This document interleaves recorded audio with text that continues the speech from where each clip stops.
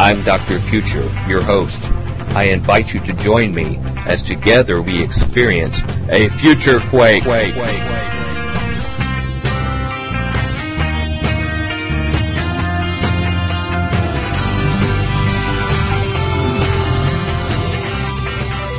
Welcome to the Future Quake Show. I'm Dr. Future. And I, of course, am the always effervescent Tom the Fizz Bionic. Okay. The Fizz is the official middle name. Yeah. For those keeping score at home. Happy Days had the Fonz. Yeah. Future Quake's got great. The Fizz. The Fizz. Yeah. Well, ladies and gentlemen, it's great to be back with you this week. I feel like it's been a while since we've been with you. I was, as we say in church language last week, I was providentially hindered. Actually, even more than that, I was Mrs. Future hindered.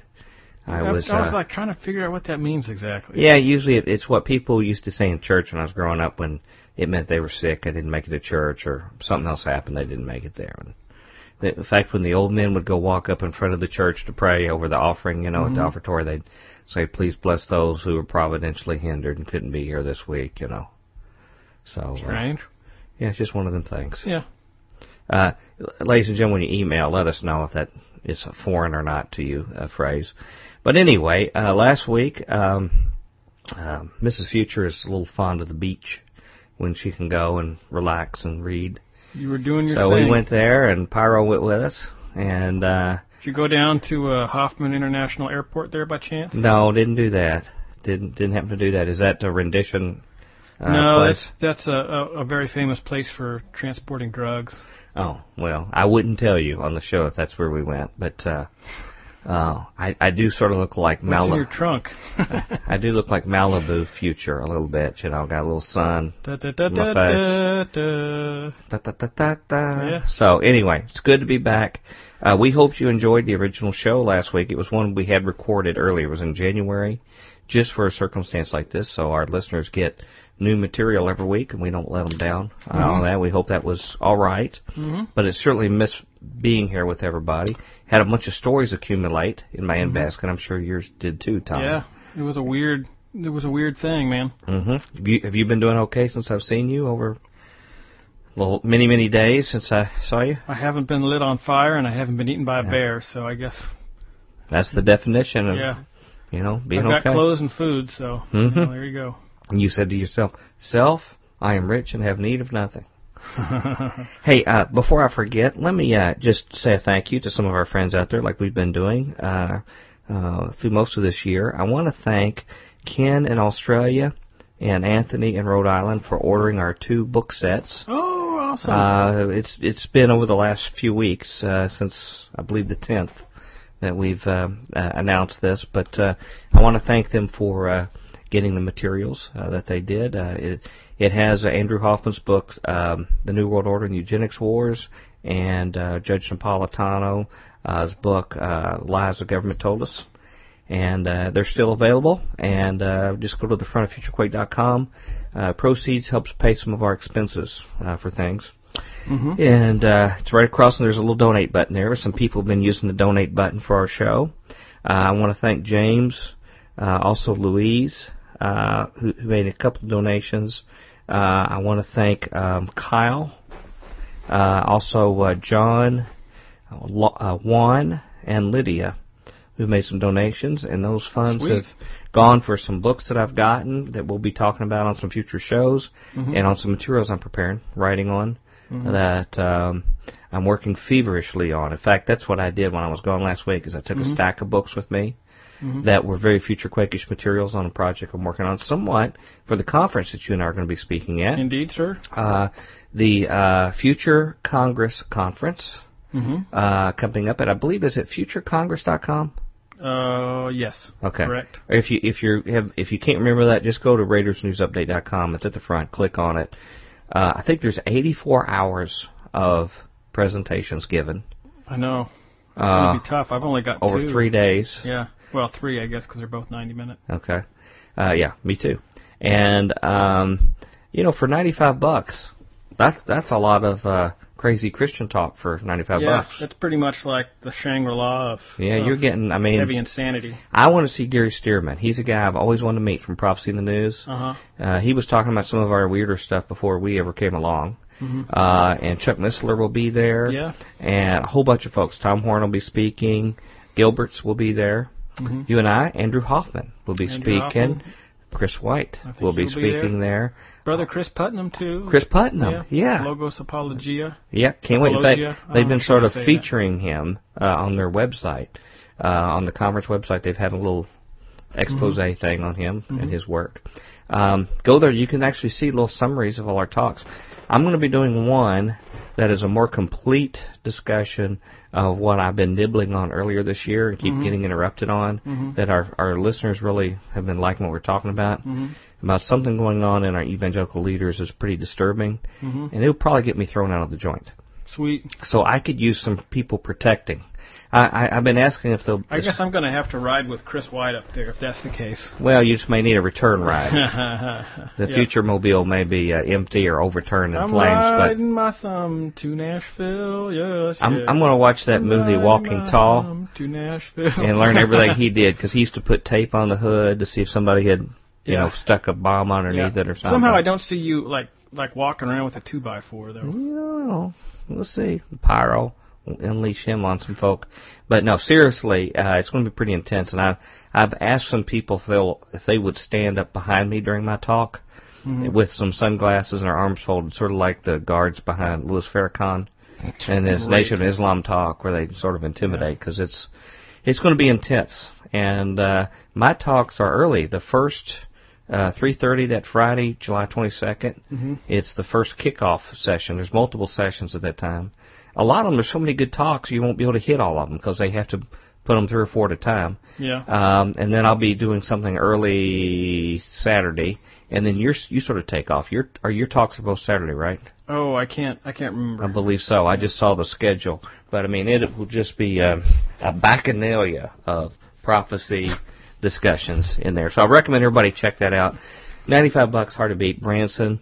Yeah. If you get bored with us, you can go see Yakov Smirnoff or Andy Williams. Right. Yeah, they both have shows down there. Yeah. Yep. So, you know, if you and I would get that music act together that I've been telling you about, we could do our thing at Branson. They just keep bringing people in. We could have our future Quake talk. So anyway, keep that in mind. Yeah. We're just at that point right now. Any other announcements you have? Oh, you know, just no.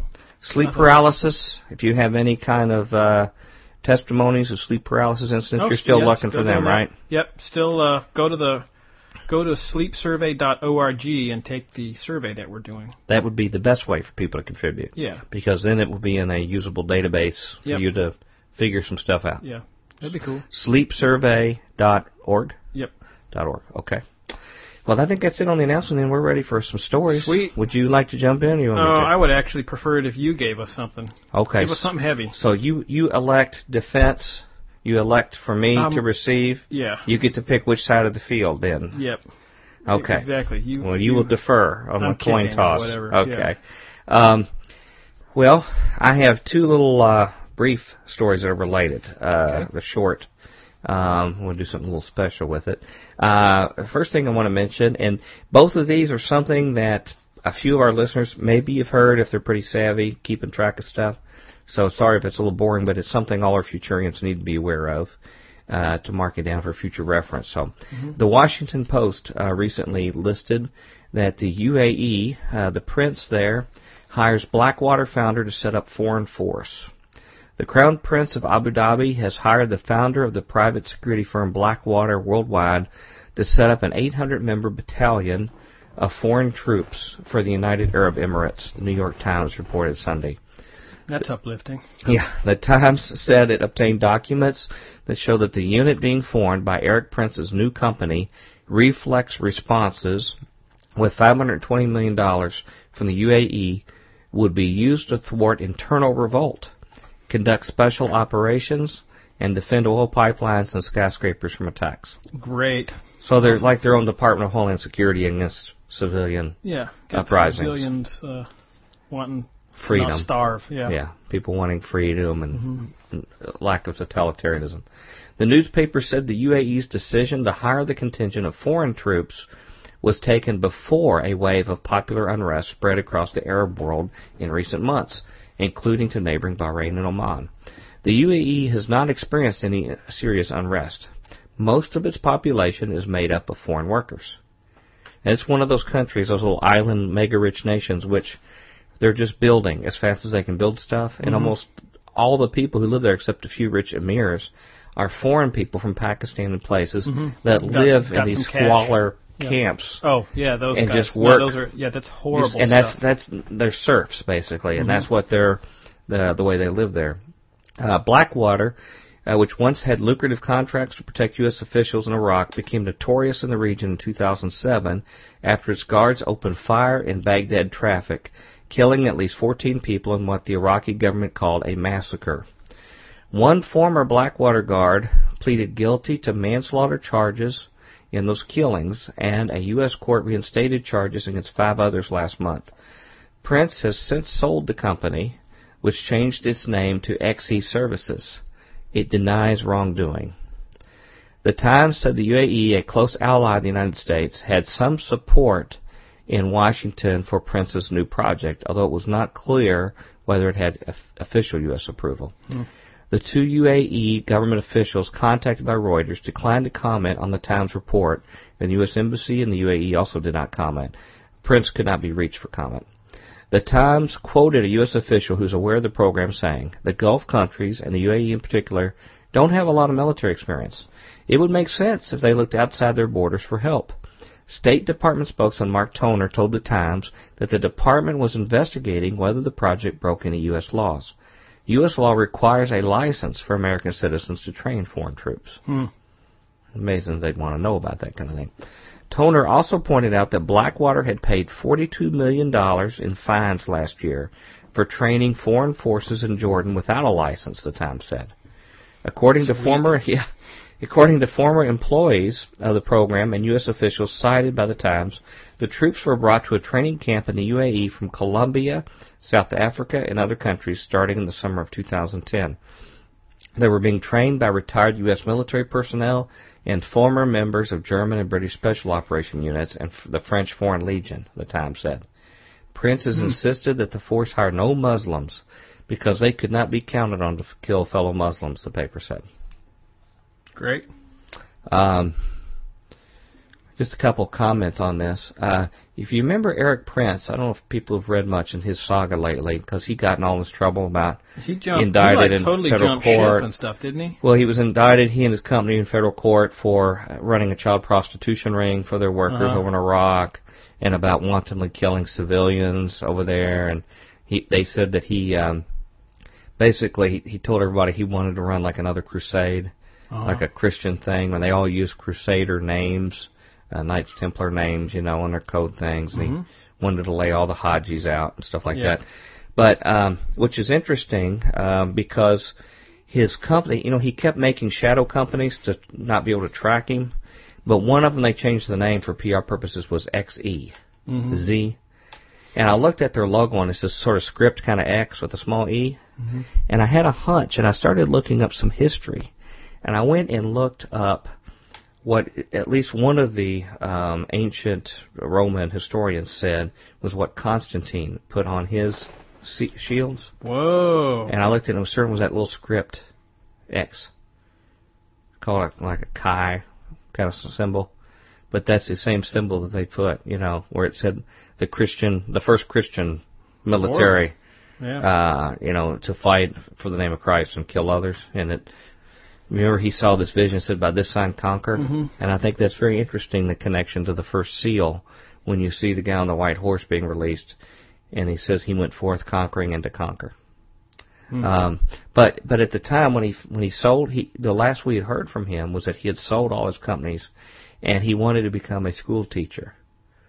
So, you know, after he had been, you know, killing all these people and a huge body count of folk, he just wanted to go retire away to a class and do this humanitarian teaching. But evidently, the ability to hire mercenaries from South America and other places. He's just teaching people how to kill other people. I wonder if they'll sing "To Sir with Love" with him after that. If they'll, instead of taking him from crayons to perfume, you've taken me from Uzis to bazookas. Exactly. Can I nuke you in return?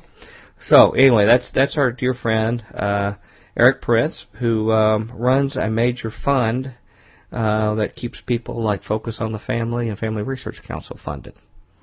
And probably, hopefully some of this money maybe can percolate from doing some of these uprisings against people, maybe help some of our Christian ministries out, as he'd hoped to do. The related story on this also relates to Blackwater. And I'm going to do something a little unique here because it has a name we haven't heard from in a while. In this story, it's from Wired.com, but it's been reported other places. Blackwater's new ethics chief, it's been hired, it's actually a high-level position in the company, is John Ashcroft. John Ashcroft, was he Attorney General, I think, under Bush? Dulcet tones. He's known as a sort of an ultimate Christian fighter. No, he's a Christian politician, very much. I mean, they always said he was like you had mandatory Bible studies when you went and you worked for him. You had to go to a Bible study kind of thing. He was really strong evangelical thing in his position. Okay, so therefore, obviously, being a good Christian, he supported the Patriot Act, supported the war on terror and things like that, and so anyway. He's known for just being sort of like an extreme Christian type person. Sounds like somebody you would meet in like a reality show, extreme Christian. Well, yeah.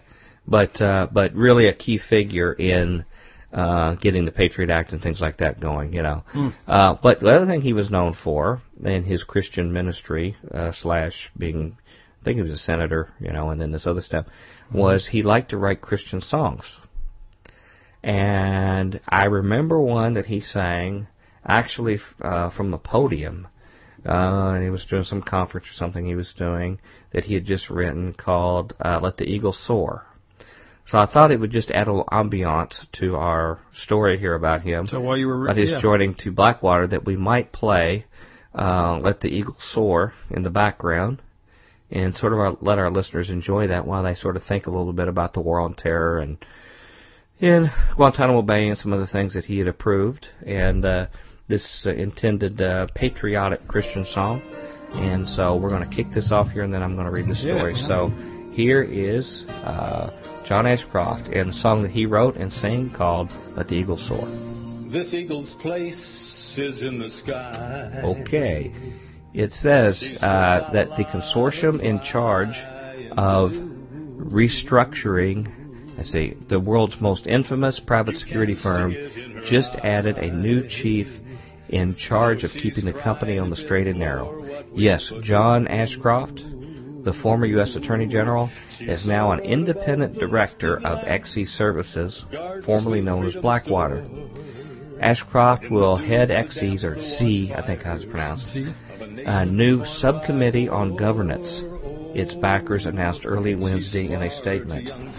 The subcommittee is designed to maximize governance, compliance, and accountability, and promote the highest degrees of ethics and professionalism within the private security industry. In other words, no more shooting civilians in Iraq and Afghanistan. No more signing for weapons its guards aren't authorized to carry in war zones. No more impersonations of cartoon characters to acquire said weaponry.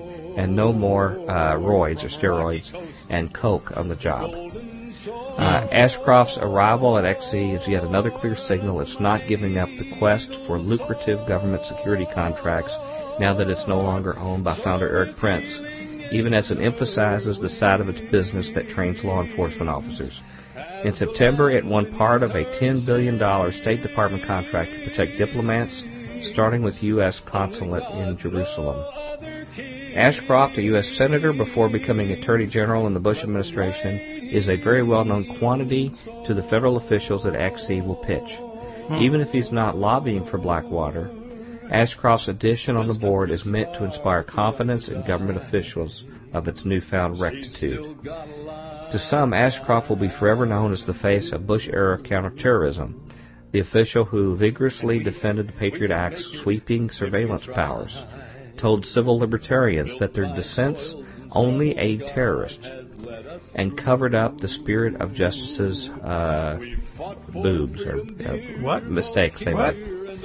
At the same time, Covering something up over there. when What's Ashcroft was critically ill in 2005, he resisted a White House mission to his hospital bed, entreating him to reauthorize warrantless surveillance in defiance of the acting Attorney General. I think that's when John Woo tried to get him to do it. Mm-hmm. This is a company. Oh, like he was in bed or something. They right? try to force his hand to sign it.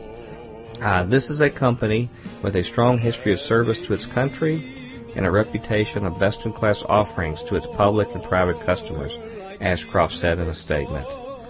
I look forward to helping USTC enhance its governance and oversight capabilities as the company moves forward, referring to U.S. Training Center, another of Blackwater's many names. Like scores of other senior security officials, Ashcroft has spent his post-government career running a Washington consulting firm. XZ is still sorting out its leadership and searching for a permanent CEO. For now, the investor team that bought the company in December assembled and empowered a board of directors to run the shop, along with the existing management. That board includes former National Security Agency Director Bobby Ray Inman. Its chairman is Clear Channel co-founder Red McCombs. I don't know if you knew Clear Channel connected to Blackwater. I learned so much stuff just listening to you. Like the short version is what all those old Vietnam vets and stuff say when they're sitting out on the porch, like all those rich people run everything. Yeah. And we're the line animals that got lucky who didn't get shot. Yeah. And they're all sickos, you know. Well, what's different with you and me is that you actually remember that stuff, and then I forget it. Yeah, well, don't worry. You can quote it. Ashcroft and his new subcommittee will report to the board. With the formation of this subcommittee and with Ashcroft as its chair, the firm says in the statement, USTC aims to set the bar for industry standards against which all other companies will be measured. So hopefully all other companies will be measured by a standard of Blackwater and their benefits to humanity. Yeah. Any last comments that you have to the story? So many remarks, but nothing substantive. Thank you, John Ashcroft, for that very inspirational moment. We hope our Futurians enjoyed that. Letting that eagle soar, which you'll be doing from the helm of Blackwater. I'm moved deep down inside me. As they take over more and more armies around the world, stopping their local citizenry. Okay, do you have a story for us after that special moment? I have so many moment? Stories, I don't even know where to start. Do you want to hear? Oh, gosh, where to start? I'm just going to pick one. Okay. TSA backscatter radiation safety tests were rigged. Dun, dun, dun, dun. Tell me more. This is from Natural News. VA Baracus? Yeah. Although this has showed up in half a dozen other places. It can now be revealed by Natural News that the TSA faked its safety data on its X-ray airport scanners in order to deceive the public about the safety of such devices. As evidenced by recent events in Washington, we now live in an age where the federal government simply fakes whatever documents, news, or evidence it wants people to believe, then releases that information as if it were fact. This is the modus operandi of the Department of Homeland Security, which must fabricate false flag terror to keep itself in business, and now the TSA division has taken the fabrication of false evidence to a whole new level with its faked body scanners. The evidence of the TSA's fakery is now obvious thanks to the revelations of a letter signed by 5 professors of the University of California, San Francisco, and Arizona State University. You can view the full text of the letter, and it gives the web address www.propublica.org/documents. The letter reveals, to this day, there has been no credible scientific testing of the TSA's naked body scanners. The claimed safety of the technology by the TSA is based on rigged tests. The testing that did take place was done on a custom combination of spare parts rigged by the manufacturer of the machines, and didn't even use the actual machines installed in the airports.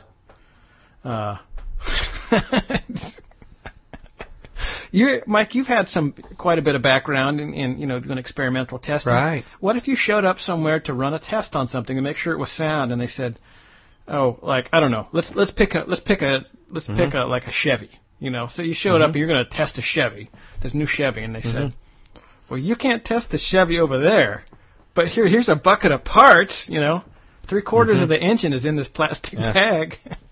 Well, this is a public health issue. This is all tested about something on whether it could actually harm the public. I come from the area of the fire protection industry, particularly like the high-tech fire protection. Yeah. They have to have an independent lab, and normally it's Underwriter's lab that does the testing. Yeah, UL. UL calls all the shots. They test it themselves. They define the criteria, the environment.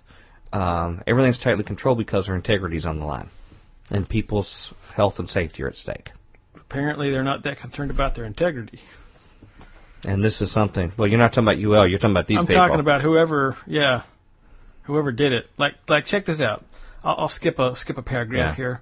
Well, no, maybe I won't, because this other one is very interesting. None of the rapid scan tests have been made available to or subjected to peer review.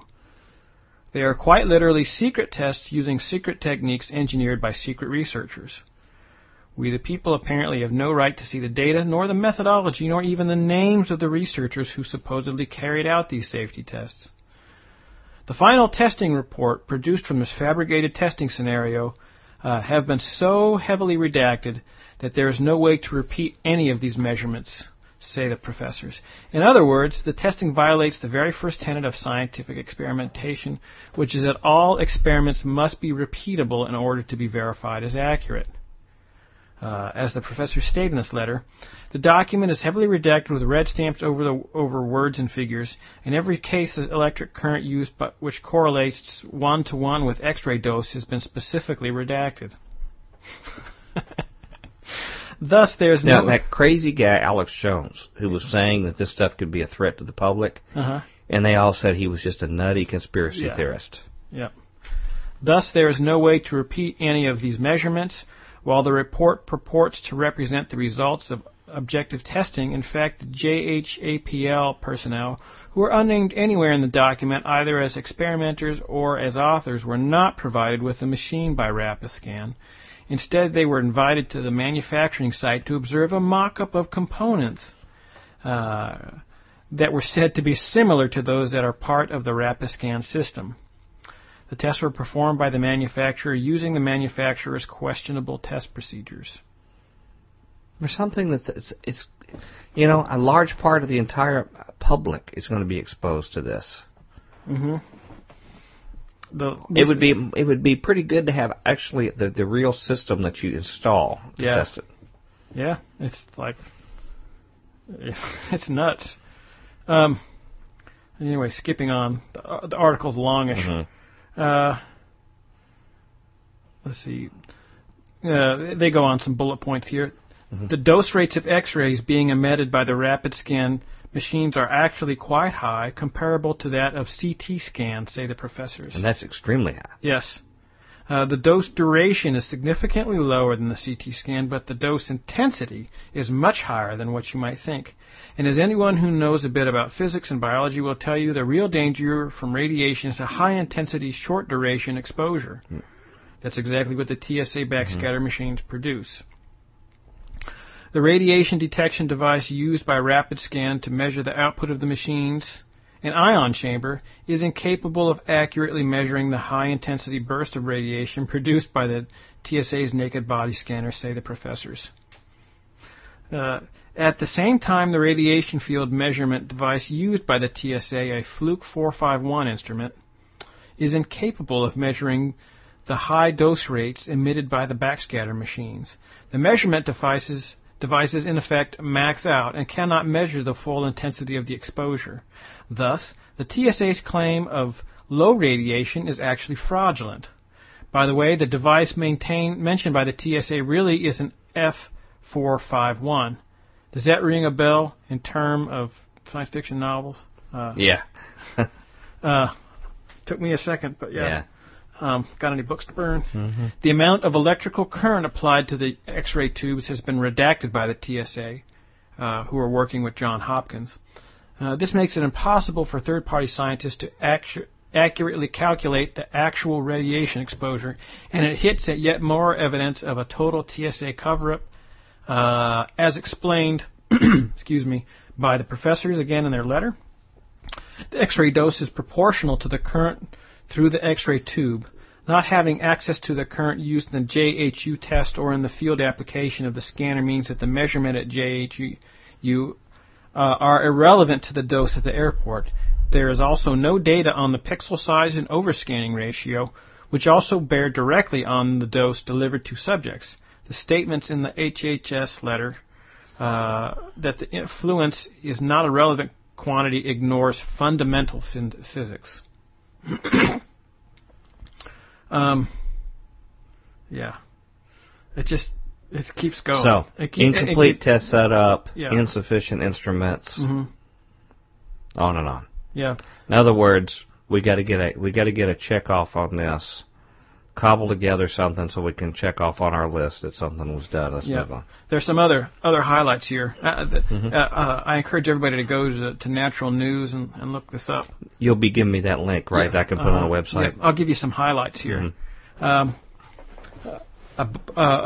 John Sadat, a professor emeritus in biochemistry and biophysicist at UCSF, and the primary author of the letter, says, the best guess of the dose is much, much, much higher than certainly what the public thinks.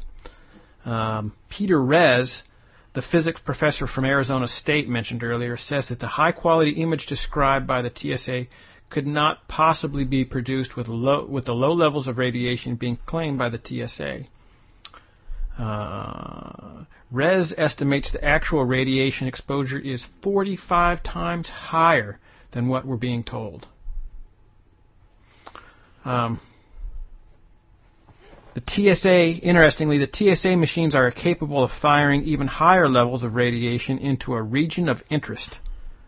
This would be something that our listeners could get this link from our website, that you provide to this, and actually forward that to their congressperson and say, you're responsible for the safety and well-being of your people here in your district. Will you address this and, make sure that this is complying with the safety and well-being of the people of your district? And if they don't do it, then that's going to look very bad on a congressman if they're made aware of this and don't take action. Yeah, it's ridiculous. It's ridiculous. 45 times higher than what we're being told. I'm going to walk through with some bacon next time. You know what it means. If they lie at something like this, which could have a pronounced effect on our health, what else are they not telling us the truth about? Oh. This is just the tip of the iceberg. Government's your friend, man. Come on. I know. Any other points you want to make on that? No, we're done. Okay. Yeah. That's depressing enough. Yeah. But people should actually do something with this information, right? Yeah. I mean. Oh, sure. Well, send it to, interestingly, Texas has basically criminalized TSA agents touching you. There's a bill that they're set to pass here in a couple of days, I guess. It says if you molest little children and stuff like the TSA is often want to do, then right. You'll be fined. I think it's like a class 2 misdemeanor, which means $1,000. And I would hope that there'd be some kind of law enforcement official there watching it to be there to witness it. Yeah. Well, the interesting part about that showdown, speaking just a little bit off topic, but the interesting thing about that showdown is the last time I checked, the TSA says no, states don't have states' rights. TSA trumps both state and federal laws. And the states have to decide, are they going to go along with that or not? Yeah. Well, we'll see what happens in, out there. Could get ugly. Yep. Well, I have two little short things. This one is from the Christian Broadcasting Network. A media source I've often quote from. Christian Broadcasting Network. And this is something about our esteemed Christian leadership in our country, our evangelical leadership, that are paid very large sums of money because of their great wisdom, their insight, what they hear from God on the direction of our country that millions of Christians around the country, 100 million more, listen to for advice. Christian Broadcasting Network gives an exclusive details inside Donald Trump's prayer meeting with Christian pastors. What? The Brody File has learned that more than 24 Christian pastors gathered together with Donald Trump in his New York office Thursday night, holding hands and praying during a remarkable 2.5-hour meeting. Now, I want to remind you that Franklin Graham, Billy Graham's son, had already endorsed Donald Trump as one that he thought could be the kind of antidote we really need for the it seems to me needs like of our country.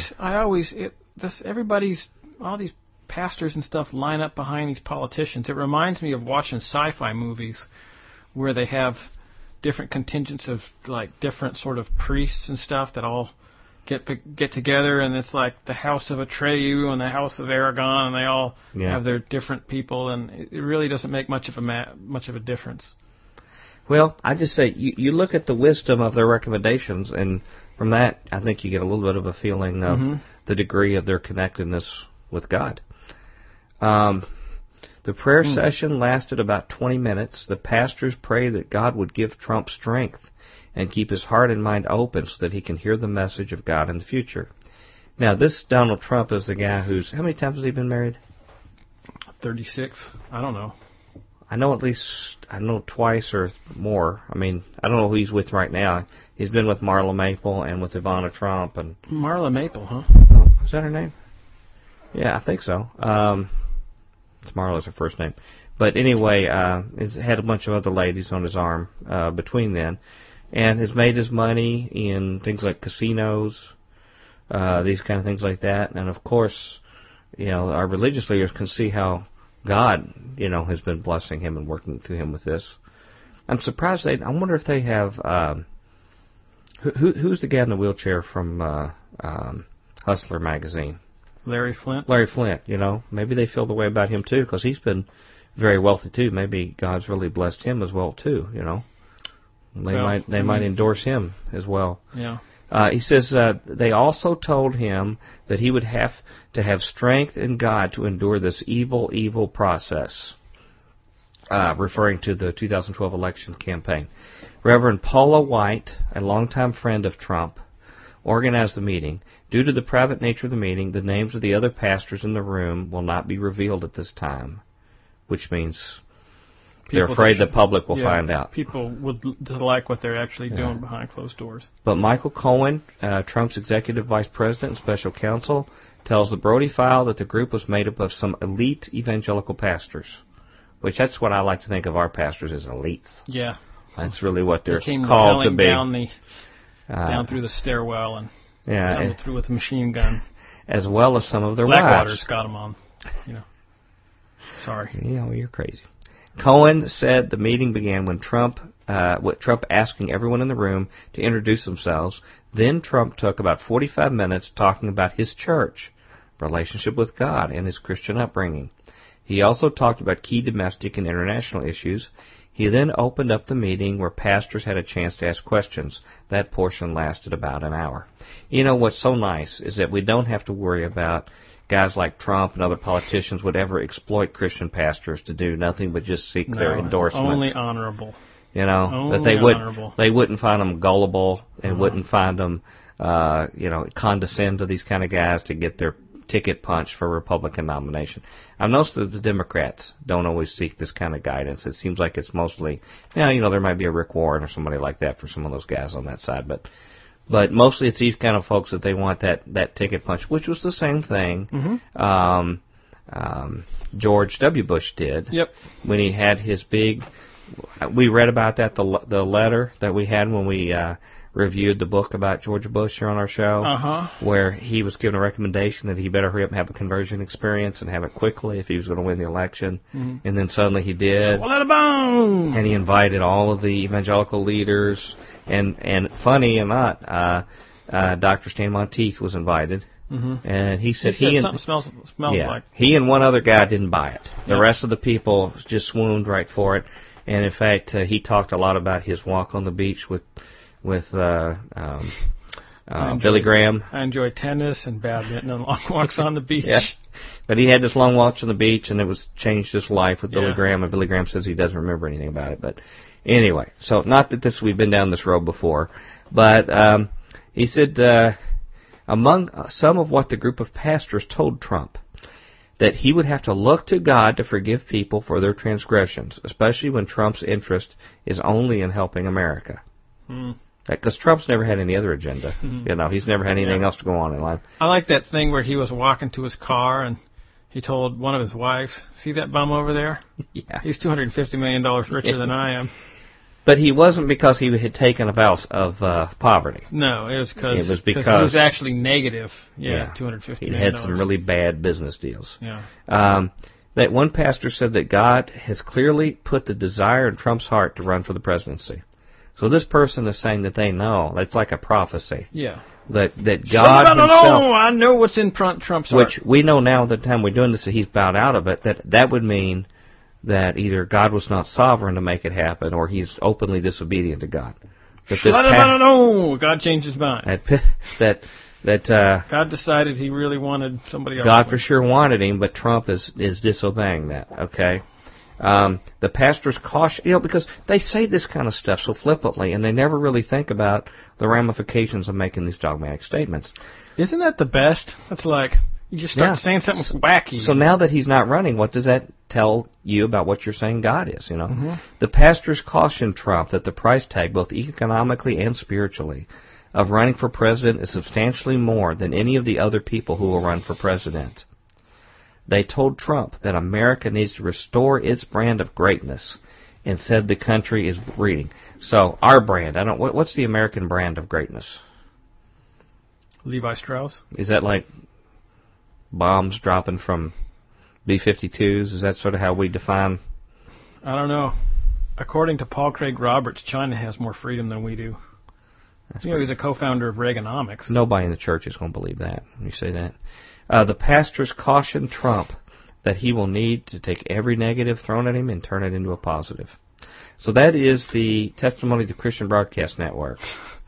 Come on, Donald, turn that frown upside down. That was Christians talking about our elite pastors and what they had to say to Donald Trump. So while we're on a spiritual bent, since I know that was a short story, I made it long. It was half a page. Let me give you another little short one that's on a spiritual theme. Some people have probably read about this, maybe seen it. I don't know if they read the whole thing. This is from The Guardian, the popular British newspaper. Ahmadinejad allies charged with sorcery. Close allies of Iran's President Mahmoud Ahmadinejad have been accused of using supernatural powers to further his policies amid an increasingly bitter power struggle between him and the country's supreme leader, Ayatollah Ali Khamenei. What's funny, it's putting him against the Islamic extremist, Ahmadinejad. Several people said to be close to the president and his chief of staff, Esfanjar Rahim Mashay, have been arrested in recent days and charged with being magicians and invoking jinns or spirits. You know what's wild is for people in that culture, it's like, of course, that's a chargeable offense. Well, they recognize the spirit world exists, which a lot of the Christian world we don't. The Bible says, Revelation 18, about the kings of the earth, the great merchants of the earth, use their sorcery, which is contact spirits, by which to deceive the nations of the earth. So the Bible says that that's true, and that these politicians use it. They are admitting this from however they got that knowledge. They admit that reality. We live in denial over here of that kind of thing. I dislike your reality and substitute my own. So, yeah. It says Adonai Ayandeh, an Iranian news website, described one of the arrested men, Abbas Ghaffari, as a man with special skills in metaphysics and connections with unknown worlds. Whoa. It's a pretty far out kind of guy. I wonder if we get him on a future I thought the same thing. Yeah, you have an interesting testimony. Yeah. The arrest came amid a growing rift between Ahmadinejad and Khamenei, which has prompted several MPs to call for the president to be impeached. On Sunday, Ahmadinejad returned to his office after an 11-day walkout in apparent protest over Khamenei's reinstatement of the intelligence minister, who the president has initially asked to resign. You know what's interesting is we see everything in the Muslim world as being in lockstep. Like they all work, they all have it's like a Borg mind meld. Hive mind, they all walk just, together, which we used to do the same thing about the communists. We used to think the communists were monolithic. They never had internal struggles. They never had any kind of things that would stymie themselves because we were told that by people who made a lot of money putting fear in our hearts so they could sell lots of weapon systems. Communists, Muslims, whatever. They just show these guys are all together in the same diabolical plan, when in reality, they're like the rest of us. They struggle and fight for their own ideologies. Ahmadinejad's unprecedented disobedience prompted harsh criticism from conservatives who warned that he might face the fate of Abdul Hassan Bani Sadr, which I remember him, Iran's first post-revolution president who was impeached and exiled for allegedly attempting to undermine clerical power. So remember that. Ahmadinejad is going against the clerics, the Islamists, okay? Ahmadinejad's unprecedented disobedience, let's see here, Ayatollah Mesbah Yazdi, a hardline cleric close to Khomeini, warned that disobeying the supreme leader, who has the ultimate power in Iran, is equivalent to apostasy from God. Wow. Which is the same thing our Christian dominionists tell us. When we disagree with some of the policies of our Christian leaders or the prophets that we have, you disagree with that policy, you're also an apostasy from God. So we have that in common. Ahmadinejad has so far declined to officially back Khomeini's ruling over Haydar Mosleh, the minister at the center of the row. In the first cabinet meeting since the president returned, Mosleh was absent.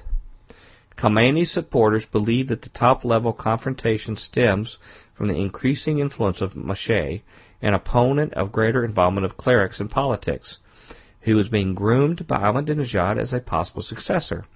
But the feud has taken a metaphysical turn following the release of an Iranian documentary alleging the imminent return of the hidden Imam Mahdi, the revered savior of Shia Islam. I've been hearing about this for years. I wish you would just hurry up and show up. It's like, come on, man, If he does show up, I'm thinking that's who Gog is going to be, but that's just my opinion. Well, whoever he really is, I wish he would just, ask number 2. Ask Harold Camping. He can tell you. Yeah. Well, he had a tough weekend, and he did have his a friends tough came weekend. by and were consoling him, and they said, "Hey, Brother Camping, don't worry, man. It's not like it's the end of the world." That's bad. I know you've been waiting until this Tuesday to tell that one. I'm sure. I know. I wanted to leave a pair of shoes and a pile of clothes in the parking lot and just look at it Sunday morning and scream and go, "Oh my gosh, the pastor! The pastor!" Oh, you're bad. Yeah. You know, I wonder if we could get Harold Camping for that prophecy conference coming up with Tom Horn. I'm sure he would have a lot to say. Yeah. Well, let me finish this here and wrap it up here. Let's see. It says the savior of Shia Islam, whose reappearance is anticipated by believers in a manner comparable to that in which Christian fundamentalists anticipate the second coming of Jesus. Conservative clerics who say that the Mahdi's return cannot be predicted, does this sound like sort of reminiscent of what we've been going through, have accused a deviant current within the president's inner circle, including Mosleh, of being responsible for the film. Let me make a comment here. Do you remember stories we have read over the years in here about some of our top current leaders meeting inside Washington talking about the fulfillment of Bible prophecy that they were talking about in the top Defense Department? Yeah. About Gog-Magog War, and they brought in the Joel, what's his name, that writes all the books. And, Joel... Rosenblatt? Yeah, that's not... Rosenberg. Yeah. But, they brought in these kind of people.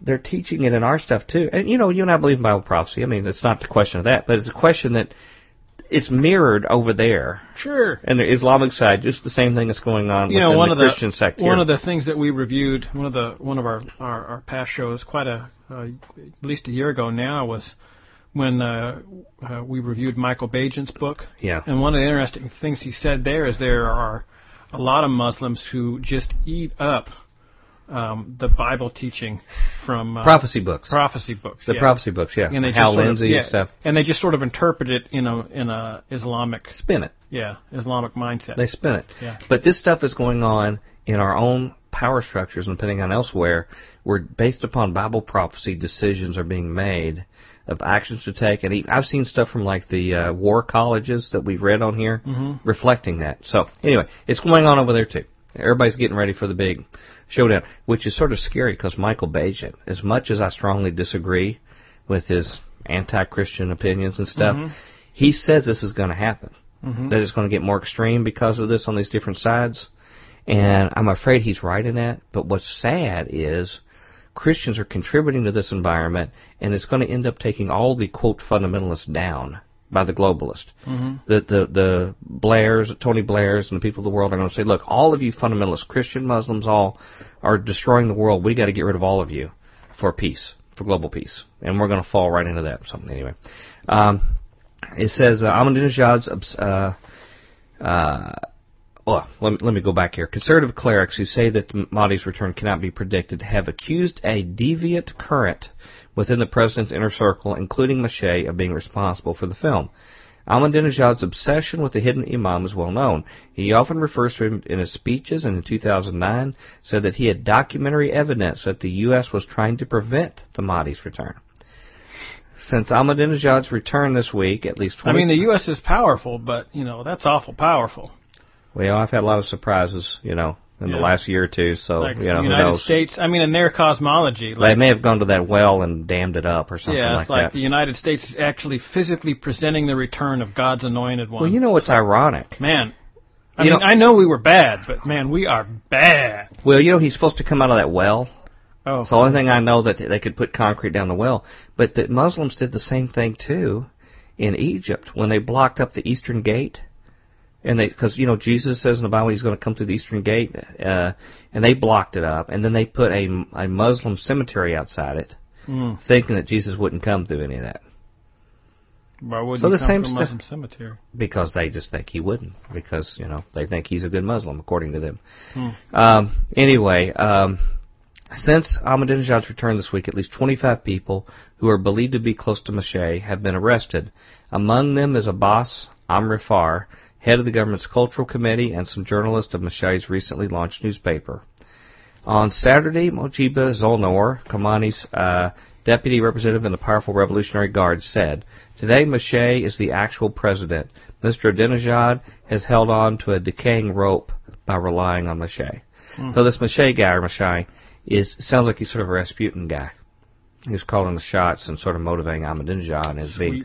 He may be a more interesting character long term than Ahmadinejad in terms of the real threat of this kind of stuff. Yeah, so, you'll notice that the people who are really high up in there, there's always a certain contingent of people who don't really care at all about money, and they only care about spiritual matters. Right. They are the top types. Yeah, like money, it's like, who cares about money? I got all of it I could ever want. Except for like the... Rothschilds and Rockefellers and those kind of guys. Except for them, a lot of them we may not even know their names. Yeah. Because they've been successfully anonymous. Yeah. But remember that one name that I read earlier? Abbas Ghaffari, a man with special skills in metaphysics and connections with unknown worlds? Would be curious to find out more about him. Yeah. So, sorry. No, my commentary drugged 2 short stories out, so... Yeah, no, it's very interesting. Lay something on us. All right. How about this one that just showed up in my inbox literally 30 seconds ago? Belarus has just devalued its currency by 56%. Okay. When it comes to currency, warfare, one can be polite and gentlemanly about it. Like Brazil, for instance, which every day and sometimes on several occasions during the day will proceed to buy dollars in an attempt to keep one's own currency lower. Or one can do what the Belarus central bank just did and officially devalue one's currency, in this case, the Belarus ruble, by 56% overnight against every currency out there. Now, interesting, but really interesting is they're not sure why they did it or who did it. That's the really interesting part. This is from Kommersant. That's a Russian news agency. Now, Belarus is the one used to be part of the USSR that has stayed the most closely connected to Russia, right? I believe so. They're most in the shadow. Yeah. The National Bank of Belarus is sharply devaluing the official rate of the Belarusian ruble. The exchange rate as of May 24th was set at 4,903 rubles per dollar, a decrease of 56% from the 23rd of May. The National Bank of Belarus has officially confirmed a sharp depreciation of the currency. On its website, it has published the official exchange rate of Belarusian rubles as 1 to BR 4930, which is a decrease of 56%. 1 euro to 6914.82 Belarusian rubles, which is a decrease of 53%. Okay.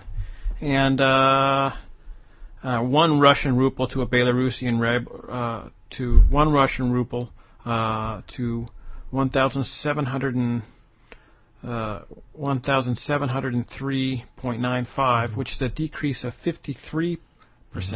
Hey, let get back and interject here. I used to do some work over in Russia when I worked with the government and did some stuff with their scientists. And I would go over there after so many months, and even like, say, less than a year between my trips, the devaluation of the Russian ruble was always about that same 53%, where whatever I got the rubles for the dollar, it was always more than double the rubles for the dollar the next time I went. Wow. I mean, it was like 5,000 rubles to the dollar. And like the ruble was, now, okay, so picture that, 5,000 rubles to a dollar. Then the ruble was broken up into kopecks, like our pennies, okay, like 100 kopecks, something like that.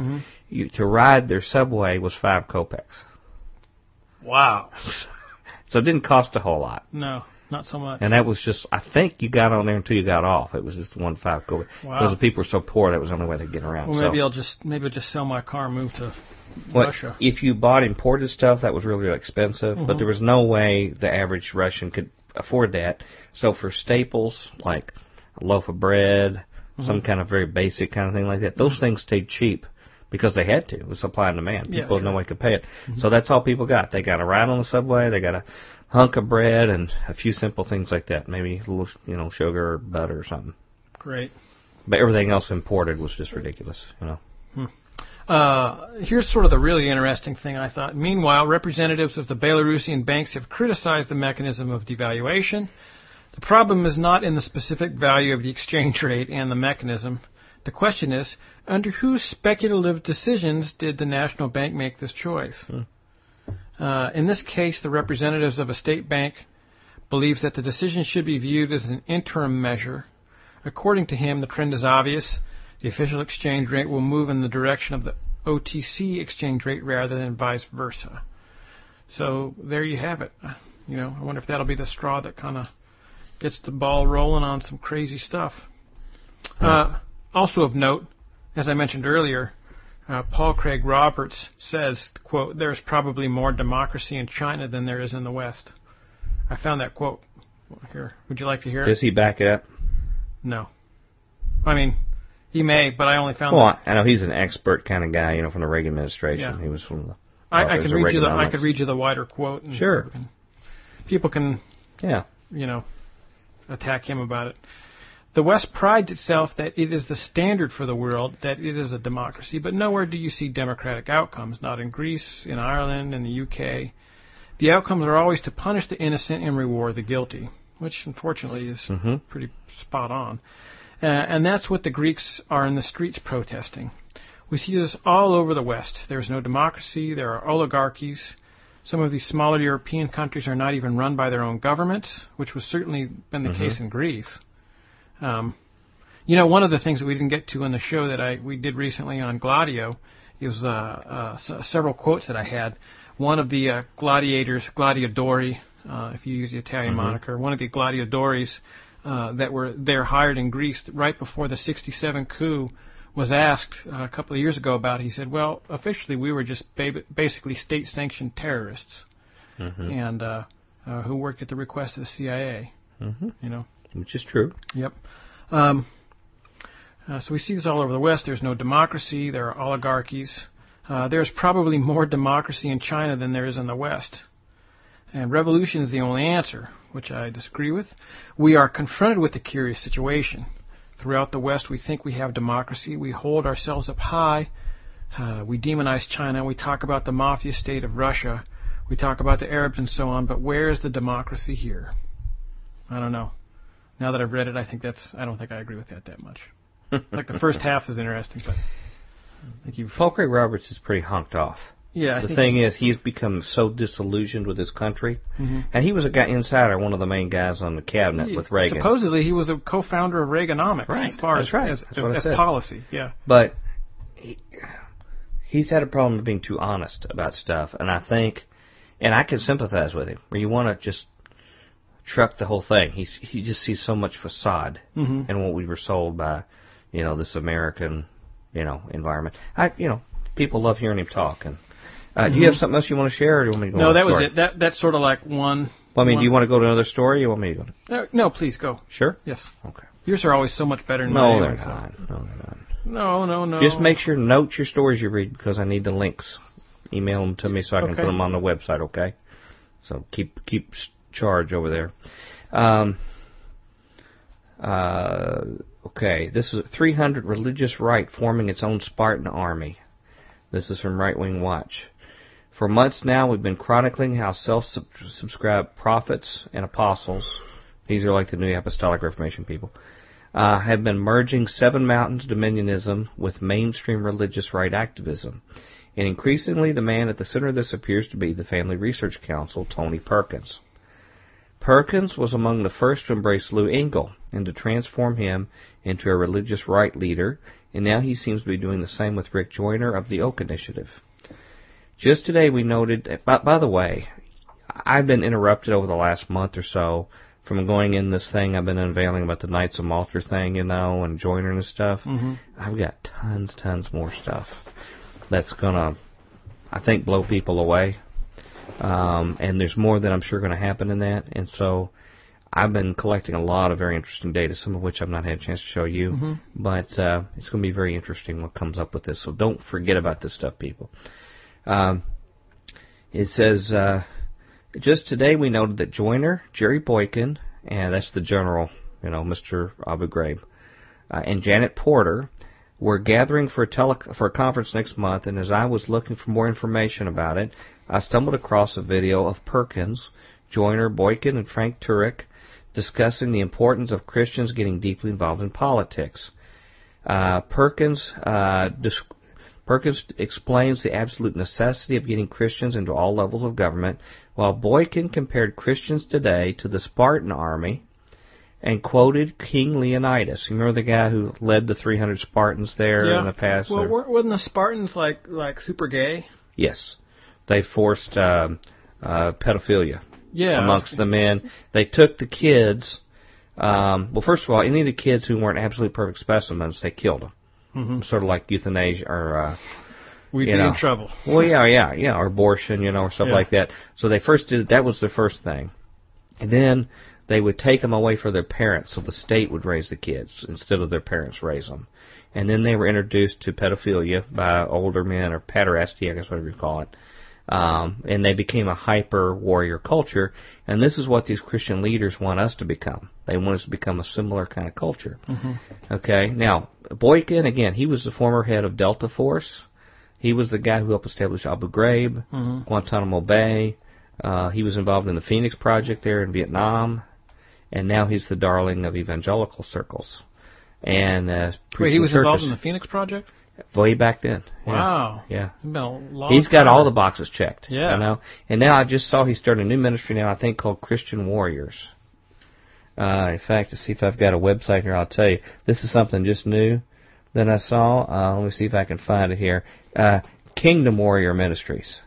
And here it is, if you can see it on my screen here. And his quote of Jesus was, let me go back to it here. The Lord is a warrior. The Lord is his name. Yeah, that's... It's got a big sword on there. It's definitely not Jesus. So he stays a consistent theme, basically. So anyway, he is singing the praises here of Leonidas and the pagan Spartans. And he says, he quotes King Leonidas by declaring, Molan Labe, come and get them, when he and his army were told to lay down their weapons. So as you know, they address the enemy with extreme hand-to-hand combat, physical battle. And he is suggesting we should emulate these guys, okay? Likewise, Boykin declared, Molan Labe, stating that he will not be silenced and challenge those in Washington who are out to take his liberties, rob his grandchildren, and destroy America to just try and take them from him. Finally, Joyner announced that Christians will have more than enough people to take control, but they need to bind together, and as such would soon be unveiling a coalition called 300. Now, I thought of something about this the other day. Okay, so they want us to be like these pagan Spartans that had basically a warrior culture where they killed people who were not good fighters, even amongst their own, had the state raise their children into basically worship of the state. Okay. There was a Christian group that had 300 warriors, and this was founded by Gideon. Now, you remember where I said the Oak Initiative? I'm not quite sure where they get the Oak Initiative, but the angel who called Gideon sat under an oak tree. Okay? Now, basically what he did was he got 300 warriors, right? To go fight a hot battle. But what did he do right after that? Here was the leader. He was the Jewish leader. He immediately took the gold, confiscated the gold from everybody, made an ephod, which basically something that he would have that would be an object of like being a Christian leader, or a spiritual leader. And he made his own, where he anointed himself a leader, and it became an object of worship, where it became an idol. So now we have self-appointed apostles. Great. Who are now raising an army for their own, basically, we have to listen to what they say and do what they say since they're apostles over. So I think it's an interesting thing. And I will close here with something. It's another religious story here, just a few paragraphs. Demoted Liberty University professor heads to Fundamentalist Texas College. This is also Right Wing Watch. Ergen Kainer, the former head of Liberty University Seminary, was demoted last year after media attention, including an article that I, the writer here, wrote for Alternet, forced Liberty officials to investigate glaring discrepancies in the Jihad to Jesus life story Kainer had peddled after 9/11 to raise his profile in the evangelical world. Kainer told some audiences that he had been raised in Turkey to be a jihadist and learned about America from watching television. In fact, he was born in Sweden to a Turkish father and raised in Ohio. Okay, he was the head of the seminary at Liberty and a darling of evangelical circles. Yeah. Yep. His facts were contradictory. Kainer, and that was the declaration of Liberty University. He said that. Kainer, an engaging speaker and one-time rising star of the religious right, is headed to Texas, where Arlington Baptist College has hired him as its provost and vice president. Arlington Baptist College was founded by J. Frank Norris, an anti-evolution crusader whom Kainer describes as one of Christianity's most courageous voices. Here's how the Associated Baptist Press describes Norris. Norris, founder of both Arlington Baptist College and the World Baptist Fellowship, was a fundamentalist Baptist leader in Texas in the first half of the 20th century. The one-time editor of the Baptist Standard and longtime pastor of First Baptist Church of Fort Worth was nicknamed the Texas Tornado during a long-running feud with the Southern Baptist. Once loyal to the Southern Baptist Convention, Norris became alienated by the $75 million campaign, forerunner to today's cooperative program of unified budget support of both state and national Baptist conventions. He spent the rest of his days seeking to undermine the Southern Baptist Convention, accusing Baptist schools of teaching evolution and tolerating modernist theories of Bible study. After his exclusion from his local association, State Convention, and the Southern Baptist Convention, Norris founded his own independent fundamentalist group, originally called the Premillennial Baptist Missionary Fellowship, but renamed the World Baptist Fellowship after a split over his authoritarian leadership. And that's where Ergen Kainer is going to be a top-level official. So, here's good news. You can be a very, very prominent, high-profile Christian leader in America. Evidently lie vociferously about your testimony in a way to try to change people's minds. That's what I really love. And then you'll be courted for other leadership positions. First of all, they won't get rid of you completely. They'll give you another professor position. No, it's sort of a feather in your cap secretly. So, you and I have heard over the years on Future Quake some of the most inspirational Christian leaders on our show. Who the Christian establishment, would never even raise an eyebrow over, would never even care about. Sure. But people who know their Bible, love Jesus, seem to be really hearing a word from God in their teaching that's legitimate with the Bible, and can do amazing things. And these guys in the establishment don't care at all. Yeah. Often because they're not giving a word that is what people want to hear and what itches their ears. Yeah, the big shladabo. That's right. Yeah. And that's what they're looking for. And you don't even have to tell the truth, as long as you give people that. Truth is situational at my church. That's why Rick Joyner, is hanging with Todd Bentley. He's the main guy to help bring him back where he can start making some money again. No matter what about the lives that Todd Bentley lived. Todd Bentley. That's another good one. He may become the Todd Bentley of the religious right. I hate to use that. It's probably an extreme example, but, Hey, here's another thing. Lay it on us. That just came out. I'll mention it and then go to an actual story. Okay. It turns out Dominic Strauss-Kahn secretly contacted the accused maid's impoverished family, offering them money to make the case go away, since they can't reach her in protective custody. What case? Dominic Strauss-Kahn. Oh, okay. He's the IMF guy. Yeah. Uh-huh. He bribed a witness. A person is guilty of bribing. Oh, it mentioned it here. So, turns out he's guilty of witness tampering. I guess that sort of blows the whole, hey, he's just a victim of circumstance thing kind of out of the water. Oh, let me give you another uplifting, since we've had so many happy days, sort of. Okay. Spirits are in the air. Yeah. Kind of stuff. Dutch priests belong to Pedophile Club. Or pedophile. Pedophile. Yeah. Sorry. It's that AED. Yeah, it's pedophile. Yeah, okay, pedophile. They just spelled it. Yeah, this is from the New Zealand Herald. Okay. Anyway, this Dutch priest belonged to the pedophiles. The head of a Catholic religious order in the Netherlands has confirmed one of its subordinate priests served on the board of an organization that promotes pedophilia. Herman Spronk, head of the Dutch arm of the Salesian order, and they actually used to be pretty good folks. I did some research on the Salesians. They were all about, orphans and stuff. Yeah. Which is a whole new light to this thing. Said in a statement Friday, the priest served on the board of the Martjen organization, which is widely reviled but not technically illegal. Of course we reject this and distance ourselves from this personal initiative on the part of the priest, Bronk's statement said. Membership in such organizations does not fit with the ethos of the Salesian order.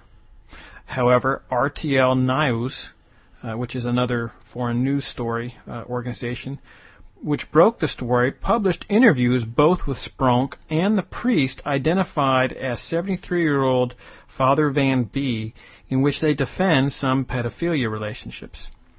Society thinks that relationships are harmful. I disagree, RTL quoted Van B as saying.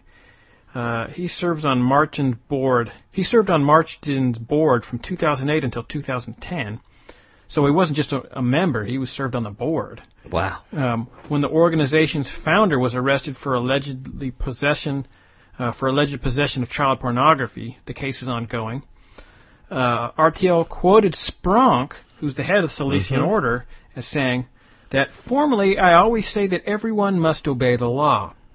But these relationships do not necessarily have to be damaging. That's the head of the Roman Catholic Salesian order. And they can excuse that away. Okay, I just talked about the religious right, being able to look past somebody who's a regular liar. We got another Christian leader who's a politician who gets associated with Blackwater, and now you're talking Roman Catholicism. This is their kind of gig they're into. Yep. So, anyway, Spronk and his organization could not be reached for comment. Thousands of past cases of alleged sexual abuse by priests are under investigation by an independent but church-funded commission in the Netherlands. It is headed by former government minister Wim Dietman. The Dutch church, which has more than 4 million members, first set up a body to deal with abuse allegations in 1995, but the independent commission was formed last year after shocking abuse cases were uncovered here. At the same time, similar stories were snowballing in neighboring Germany.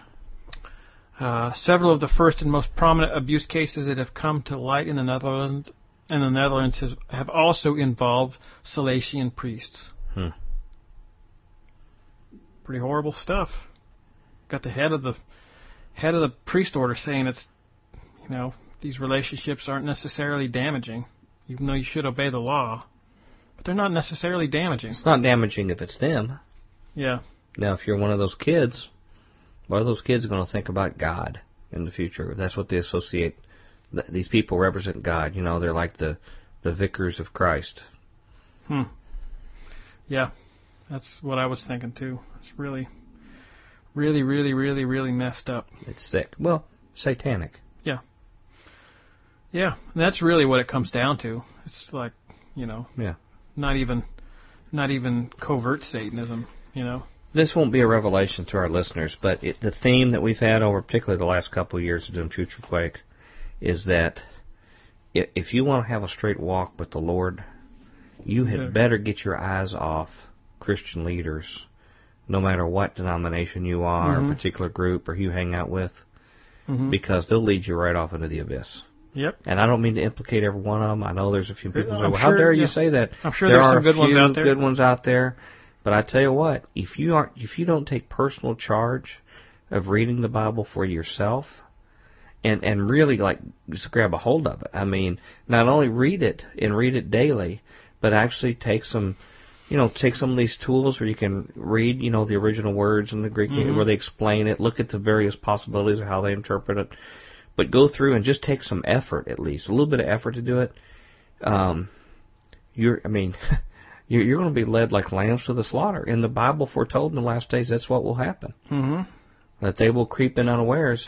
And the thing is, some of our stories name names of people, and that makes people very, very uncomfortable. Because everywhere else they hear, these people are singing praises for these people everywhere else. But that's the main warning I see, is that if you get star-crossed with these Christian celebrities, they're going to ruin your faith.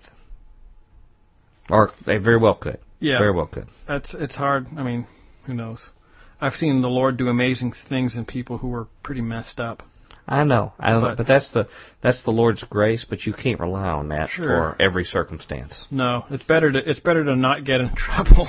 I can tell you there's a lot of people who even just idolized their pastor at a local church, and they went too far from just simply being respectful to really hanging more of their faith on what he was saying. And when he had a fall, and they never darkened the door of a church again, and said, they just threw out the whole baby with the bathwater.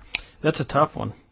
What do you do in that situation? And they still have, shame on the pastors for doing that and the church who set up that culture, but every individual has a responsibility to make their commitment solely to Christ. Yeah, at the end of the day, it wasn't the pastor who sent you to hell.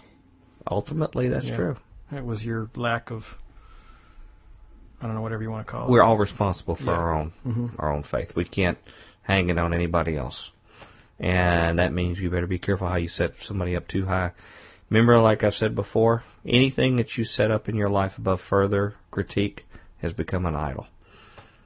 And that can include any of these Christian leaders that we're talking about, or one just in your local community. So, anything else? So that was pretty powerful, pretty uplifting. I'm here to support you all, folks. Yeah. Woohoo! Sorry. No, I think one incredibly depressing story around is... Well, this was like a trip to the oxygen bar, just so refreshing. Yeah, I know. I feel light on my feet. Well, this one, I'll have to see how far I want to go with this, okay? It's just something related to something we've talked about, a new salvo. We talked about Walid Shoebat before, right? Who said he was a terrorist, with the Palestinians, a Christian, and he's the most popular one. Most of the churches, book him for stuff. He's the one that said that Muslims they're all evil. In fact, he made a statement the other day that he said we should kill them all, even the children. I don't know if you heard that. Yeah, he's a Christian. Oh. He's a Christian leader, said we should kill the Muslim children. But anyway, he's the one that has most of the support. He's the one also that we talked about. We found out that he had bombed some kind of bank, he says, in Israel. And the Jerusalem posted a story and can't find any kind of records or evidence whatsoever that it happened. nor can they find any of his other relatives that he said were part of the resistance, Palestinian resistance. So there's another guy that's come up, Mosab Hassan Yousef. He had a book, I think it's called Son of Hamas, where his dad was the head of Hamas. Yes. And he became a Christian. Yeah. And I've seen him on TV a few times, I think on CBN and stuff. What's interesting about him is, I guess, he was really a pretty dangerous kind of guy and was jailed. And basically they said, I think this is how it goes, if you want to protect your father, you're going to work with us. So he became a plant for Shin Bet, the intelligence arm of Israel. Got him tons of information to stop a lot of bombings, to prevent bombings from occurring. And he rationalizes this, having become a Christian, that he was stopping Palestinians from blowing themselves up and stopping violence, which he was very anti-violent, and developed a close relationship with his Shin Bet handler, basically. Okay, well, Walid Shoebat doesn't like this guy cutting in, evidently, so now he's repudiating him, okay? So Walid Shoebat, he's going after him. Well, how would Walid Shoebat have, where does he get the authority to repudiate the other guy's story? He says he doesn't like his version of the Christianity. Oh. Okay, I go share you here. There's another website I have found that's very useful called barsnotes.wordpress.com. That's Barth for Bartholomew. Barth Notes. And this is Richard Bartholomew. I wrote this article. He says, a couple of times last year, I blogged on Mosab Hassan Yousef, author of the book Son of Hamas. Yousef is the son of a senior Hamas figure, and he gained some media attention in 2008 after moving to America and announcing his conversion to Christianity. He subsequently revealed that he had worked with Israeli security services, and last summer he overcame a deportation threat. Yousef has a viscerally hostile view of Islam. Now, the guy who's writing this, by the way, is not a Christian, okay? Who's writing this article. He's not a Christian, but he writes on religion all the time.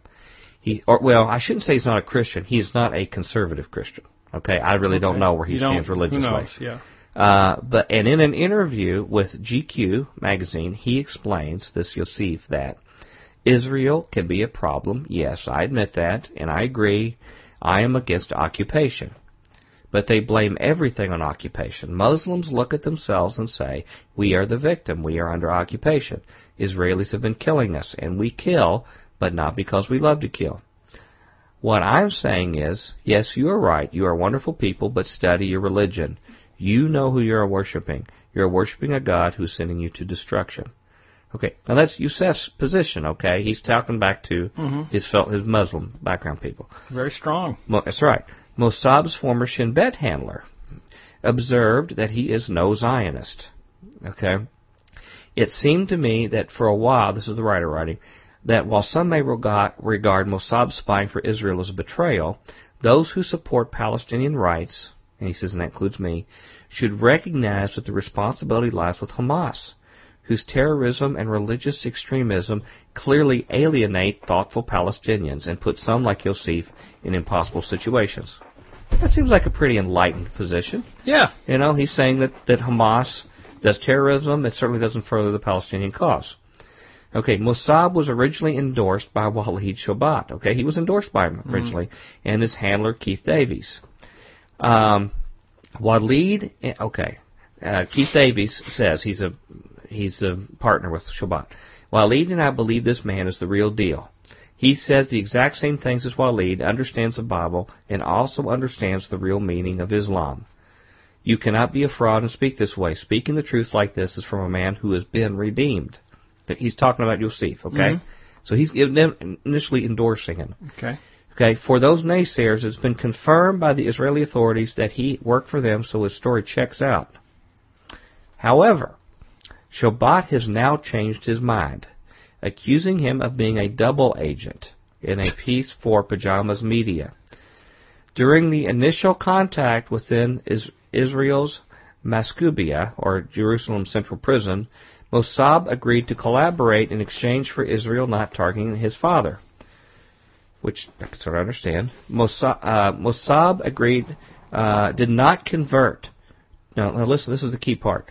Mosab did not convert to what the West would recognize as Christianity, but to a fiery Palestinian brand of the faith that is vehemently anti-Israel. So Walid Shoebat is saying this. Walid Shoebat says that Mosab, that if he's part of a Christianity, he's not the right kind of Christianity, because it is an anti-Israel Christianity. He had early endorsed him as redeemed, but he says it's not what the West would recognize as Christianity, but a fiery Palestinian brand of the faith. So there's different kinds of Christianities based upon your political position, evidently. So that's something else that should separate us as Christians, is your political position. Okay? Well, I'll tell you, man, I'd mentioned this before we started. I read an article this morning in a young person's newspaper where it was an editorial where they equated anti-war with being anti-Christian. And I was horrified. So they basically think that's what Jesus really wanted us to be about, is embracing war. Well, the logical arc is sometimes you go, down to that other church down the road and you see signs that say like anti-war and coexistence stuff, and if you go through in there and you look at the liberal bumper stickers, you may see things you might more than you want to see, but those people are actually anti-Christ and anti-Christian because they endorse causes that you don't agree with, that a conservative Christian would not agree with. Therefore, vis-a-vis the anti-war is anti-Christian. And as we know, conservative values trump the general revelation of Scripture, because they will actually condense out what the Bible says and keep what's the conservative parts. Well, I speak to someone who's been a conservative virtually my whole life. Well, I don't. But that's what I understand Bible, from what you're saying. My Bible has Jesus' words in red, and then the conservative principles in redder. Red. Okay. Yeah, red. You remember what I said about whatever you set up above critique becomes your idol? And if conservatives see, even though it may be right most of the time, but if you set being a conservative above being just a follower of Christ's teaching, whatever it is, then what has become an idol? You're screening Christ's teachings or the Bible teachings by your conservative viewpoint. And I tell you, Jesus won't play ball with any of us that way. Nope. It's him. It's his way or the highway. He says, "Beware the leaven of the Sadducees and the Pharisees." So anyway, here's now the beef. Okay, since he's come out anti-Israel, then that means he's not like a real Christian. Now, here's what Shoebat says about Mosab. According to Mosab, his main goal in coming to the U.S. is to infiltrate the main source of international support for Israel, the American church. Mosab is now touring churches to end Israel's lifeline. Many Jews and Christians in the West are unable to determine friend from foe in the Mideast. Well, I would add myself to that, because the CIA and the intelligence arms have muddled things so much that I can't do it, and that's why I don't want to send bombs to bomb people on one side versus the other, because I can't make sense anymore of this stuff, okay? They are not able to read what is said in Arabic. They must seek translations and must be aware of double agents like Mosab. And that's a pretty strong accusation about another brother in the Lord. Yes. Shoebat, has been documented, detests his Palestinian heritage and wishes that nukes would take care of the Muslim world. This may just be a showmanship, but he talks like that a lot. If you read Walid Shoebat, he's pretty extreme. In fact, he's almost the stereotype of what people think of Muslims or Arabic people. Where they're shaking the scimitar, everything. That's his style of talking, from what I've read in the past. You can make he's this one out. of our scimitar shakers. But he's one of ours. That's exactly right. And it says, this may be just showmanship or may reflect a deep hatred he apparently has for his late father. His own Christianity is actually a fiery anti-Palestinian brand of faith, which sees the conflict purely in terms of Gothically depraved Muslims who hate Jews. Shoebat has even rewritten the Bible to support his beliefs. The book of The book of Revelation 666, he explains to church groups, is actually a misreading of the Arabic script for "in the name of Allah." What? So now, that's what he says. That just 666 means Allah. What, are they saying that's like Quranic Arabic or something, or? Yeah, the way the script, if you look at it, looks like 666. So that's his detail. I don't know if Dr. Michael Heiser would say his text review had the exact, particularly since Islam didn't exist back when those texts were written, that's kind of what I was trying 600 to get years or so, yeah. 500. But anyway, that's what he teaches in church groups, okay? And here is a guy who is not a conservative Christian who's having to debunk this stuff. But Mosab is also a professional rival to Shoebat on the church pundit circuit. Shoebat bills himself as an expert on terrorism based on the fact that he once planted a bomb for the PLO in the 1970s, and even that is dubious. He doesn't even go into the fact that they can't find real evidence for it. Yeah. Mosab, in contrast, has real inside knowledge of Hamas, and he's avoided the kind of extravagant pronouncements that make Shoebat look increasingly absurd. Shoebat's repudiation of Mosab is based upon statements which Mosab supposedly made in Arabic media. No links are given, and Shoebat gives us short quotes only. Okay, here's what he says. These are quotes of what he says, even though he doesn't give links to it from Mosab. Israel is the problem, and as an occupation that needs to end. There are many ways to do this beside the coward explosive operations. This is good. He's not saying don't attack. Whereas Shoebat is saying drop bombs on all of them. They need to be nuked. He's got to get rid of them. He says don't attack them. Even their babies, okay. Right? Right. This will be the first time in history that a Palestinian book will find success so that the Western reader can see for himself the reality of what goes on over there. He's quoting Yousef, okay? People in the West do not know what happens over there. With a balanced approach, I discuss the life of the Palestinian child under the Israeli occupation. Of course, my life suffered under all the problems of murder and criminal operations that were carried out by the Israeli occupation against my people, my family, myself, and against humanity. Okay, this is a Christian talking.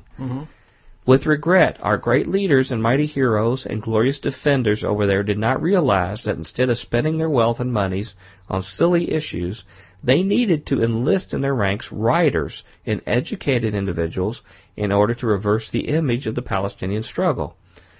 Shoebat reads the obvious ironical reference to mighty heroes and glorious defenders as being actual praise for Hamas leaders. Mosab also allegedly advises Palestinians not to collaborate with Israel, even if information about terrorism is involved. Now, what's ironic about this is that it turns out Walid Shoebat had asked Mosab to join him on the speaking circuit and try to bring him in, and this fella turned him down. And suddenly he turns against him after he turned him down. That is interesting, yeah. I have a little more, if you don't, I know that took a while. No, it was interesting. I have a response from Yousef in his Shin handler to him. If you want to hear it, or if not, I can wait till later. No, let's hear it. You sure?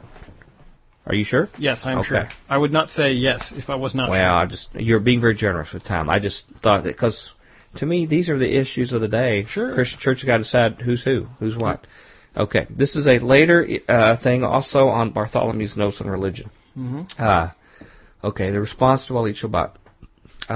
Ron Bracklin's website carries further details of the dispute between Walid Shoebat and Mosab Hassan Yousef.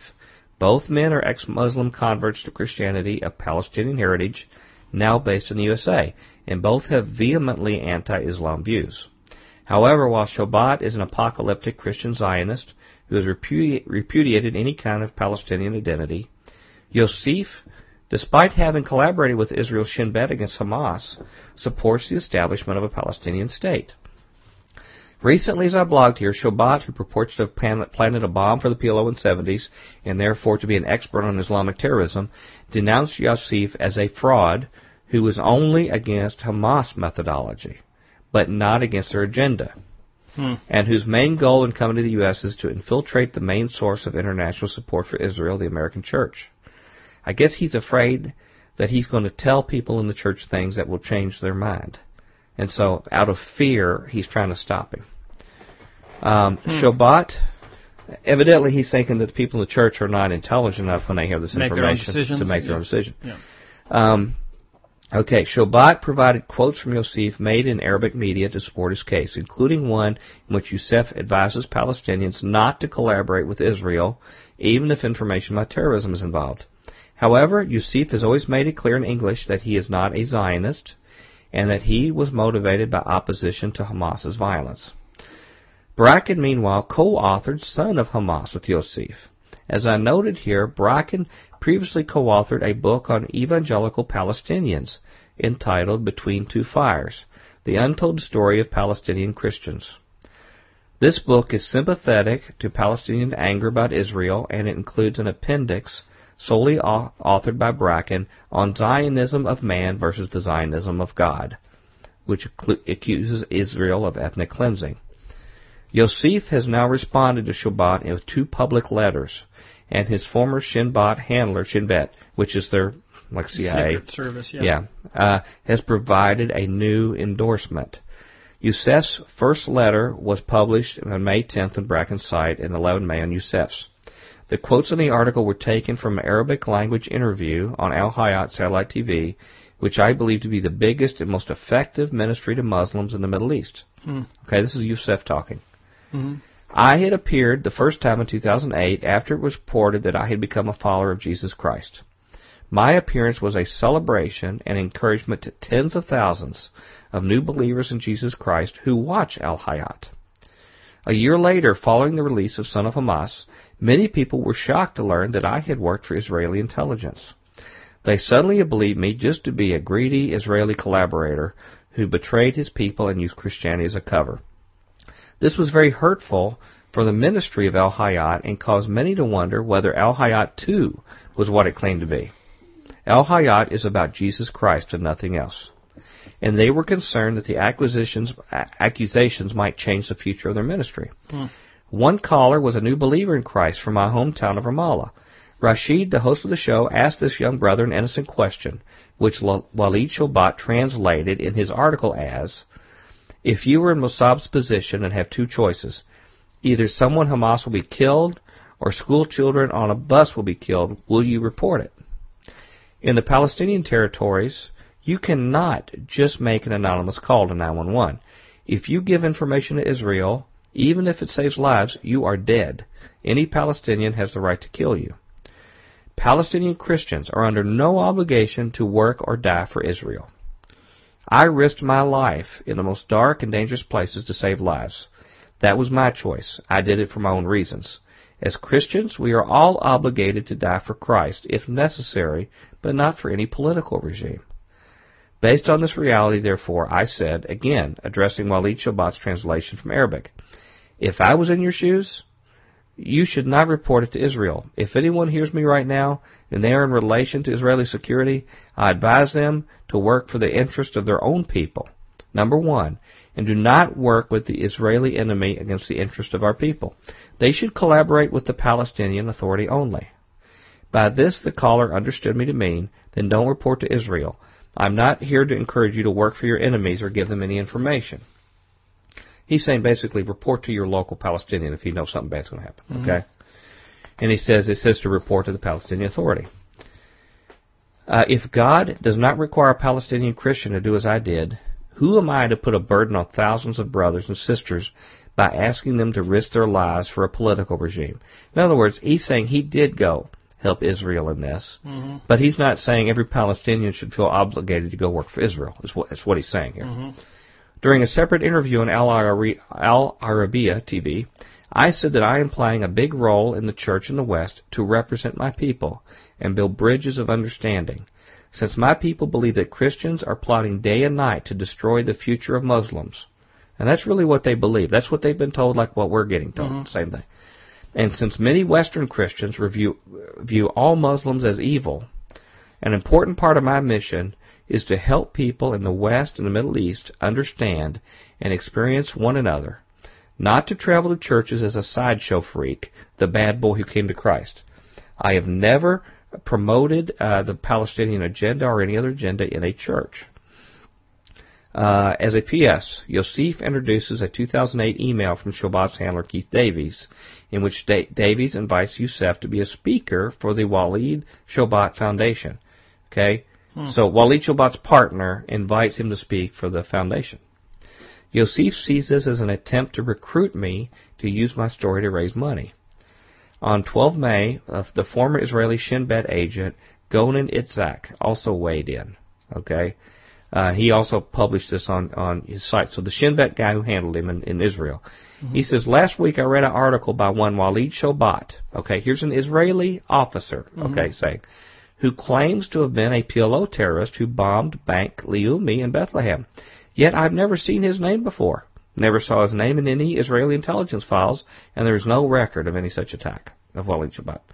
I found it strange that while his brothers and sisters are being slaughtered in Syria, Libya, Egypt, and Yemen, again, this is a Jewish guy talking, Mr. Shoebat's biggest concern seems to be a year-old television interview. He claims to be a great supporter of Israel. But where was he and what was he doing during the Second Intifada? While Mosab was risking his life day and night, Mr. Shoebat was busy collecting donations with his 800 number. Mosab's goal was never to recruit people for the Israeli Shin Bet. His goal was to build bridges to help his Palestinian brothers see the truth and understand the meaninglessness and futility of violence. I know this because we talk about it together almost every single day. How many times have you spoken with Mosab, Mr. Shoebat? Or do you think you know a man's thoughts and his motives of his heart by listening to a television interview? Mosab helped Israel more than anyone can believe. That is why the Israeli Knesset Foreign Affairs and Defense Committee wrote him a letter of gratitude, perhaps the first of its kind in Israeli history. But somehow Walid Shoebat knows something Israeli officials missed. He knows something members of the U.S. Congress missed. He is smarter than the former director of the CIA, smarter than the Jewish leaders in the United States. He says, I am a trained intelligence officer with degrees in business, law, and psychology, and have extensive experience in the world of lies and deception. I can smell a fraud and recognize a fake hero on the spot. During his service, Mosab never lied to us, and believe me, we had all the tools and means to find out. Unlike Walid Shoebat, Mosab did not commit fictitious crimes against Israel. Unlike Mr. Shoebat, Mosab served hard time in prison and paid for what he did. Perhaps of particular wider interest, Ben Yitzhak backs Yousef's account of the Mosab prison. According to Shoebat, in his attack on Yousef, here's what Shoebat claims about him. Mosab portrays the Jerusalem prison as a center for torture and persecution of Palestinians. The reality is much kinder. Each inmate has his own bed and an in-the-cell shower as well. I know this. I was a prisoner there myself. We ate 3 full meals a day and drank tea or sweet punch. And Mosab fails to mention that the Mosab and Jewish inmates as well, who received the same treatment as the Palestinians and ate out of the same menu. Yes, you were beaten by security when lives were at stake. I witnessed firsthand Israeli soldiers in the corridor beating an inmate who attempted to kill his cellmate. And he says, what was so shocking to me at the time, the attempted murderer was a Jew. But the Shin Bet guy is incredulous. He says, as part of my job as an Israeli Shin Bet agent, I visited many times the Mosab prison. Reading Mr. Shoebat's description of the place, I can only say, Mr. Shoebat, you know nothing of Mosab. The next day, Brackland published a second letter from Yousef to Shoebat. This one appeared on his site a day later. He says, as you know, if you read my book, I came from a deep Islamic heritage, from a family that practices, teaches, and spreads Islam. I am a Palestinian who spent several years in Israeli jails, who was tortured and beaten almost to death by angry Israeli soldiers. Yet Christ pursued me until I found him and accepted his challenge to forgive and love my enemies. This is very hard for me to do, and it took a long time. For nearly 10 years, I worked for Israeli intelligence, dealing with cool guys and really bad guys, moderate soldiers and fanatics, humanitarians and racists. Are there racist Israelis? Yes, there are, just so there are Hamas racists. I learned on my own, the very hard way, that extremist Israelis were no less dangerous than extremist Palestinians. Israelis are not the problem, and Palestinians are not the problem. Extremism is the problem. A racist Palestinian is no different than a racist Israeli. Racism is the problem. Greed and corruption are the problems, not greedy or corrupt Israelis or Palestinians. Gonen and I used to talk about other Shin Bet agents. What if we swap Palestinian leaders and Israeli leaders? Will there be peace? And we all agreed that there would be no difference because they would still fight for their selfish goals. because they were selfish and corrupt, not because they were Jews or Arabs. That is the exact point that I have come to over the last few years, and have made the point. Our Christian leaders or any of other government officials here, other countries, want to pit us as people groups against each other. Totally. When it's these greedy leaders want to get people in America, Israel, Russia, Iran, all these kind of guys, they want to set us in the masses, the good folk of each land, as the scapegoats to fight each other. And this is the same point he's come to. And here you have a staunch intelligence officer in Israel, and you've got a Palestinian guy coming to a common agreement that they don't have a beef with each other. It's these power-hungry leaders on both sides that are doing it. He says, my reputation is torn apart every day by one side that hates me because they think I'm a Zionist, and the other side that hates me because they think I'm a Palestinian extremist. Yousef also mentioned his friendship with Sarah Stern. Yesterday, Shoebat's response was published. Yet you rejected my call to you, in which you expressed in your post insinuating that we wanted to recruit you for a financial agenda.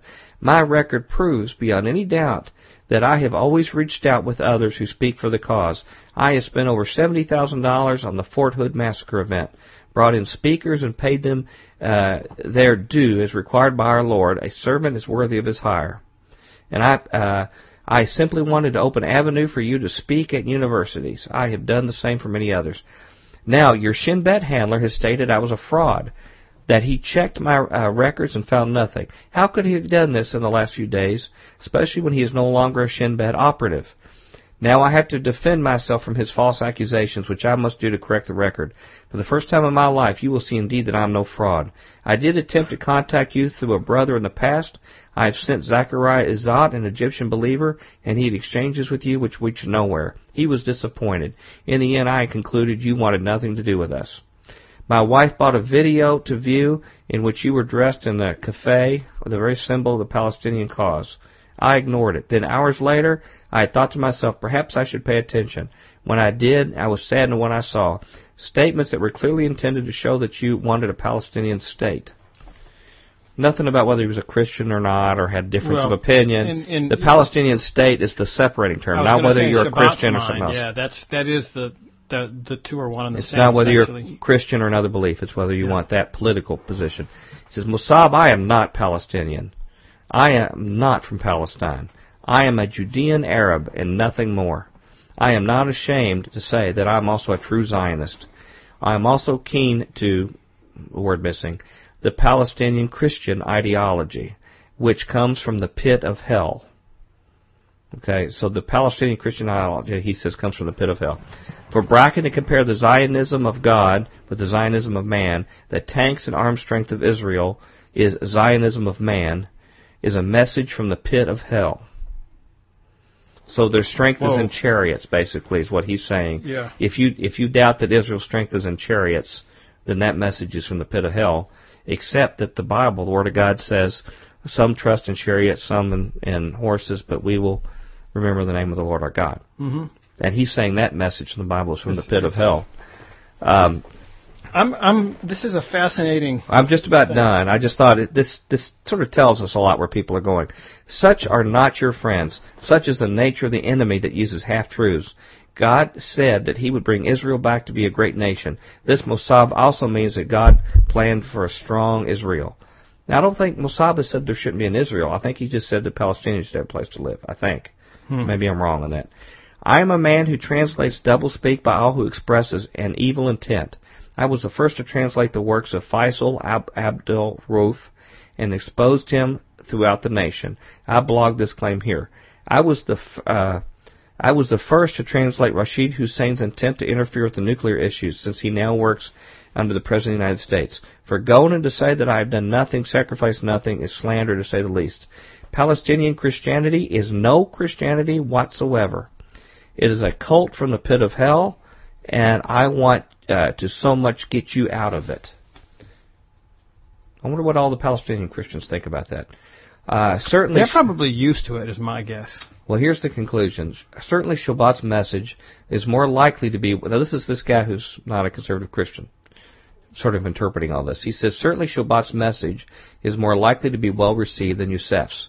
A vicarious identification with a strong and uncompromising Israel is central to the self-identity of many conservative Christians in the USA, and Israel is regarded as the model to which the USA should aspire in its dealings with the Muslim world. This is one reason why Shoebat, who accuses Obama of being a secret Muslim working to advance terrorism, is welcome to speak at so many churches. Shoebat is. And at secular events such as the recent Homeland Security Conference in South Dakota. It's a secular government event. They had Shoebat as an expert in. Unconditional support for the Israeli right is today far more central to the religion than anything in the now mostly forgotten Nicene Creed. Say that again? That's his closing comment, okay? Unconditional support for the Israeli right is today more central to the religion than anything in the now mostly forgotten Nicene Creed.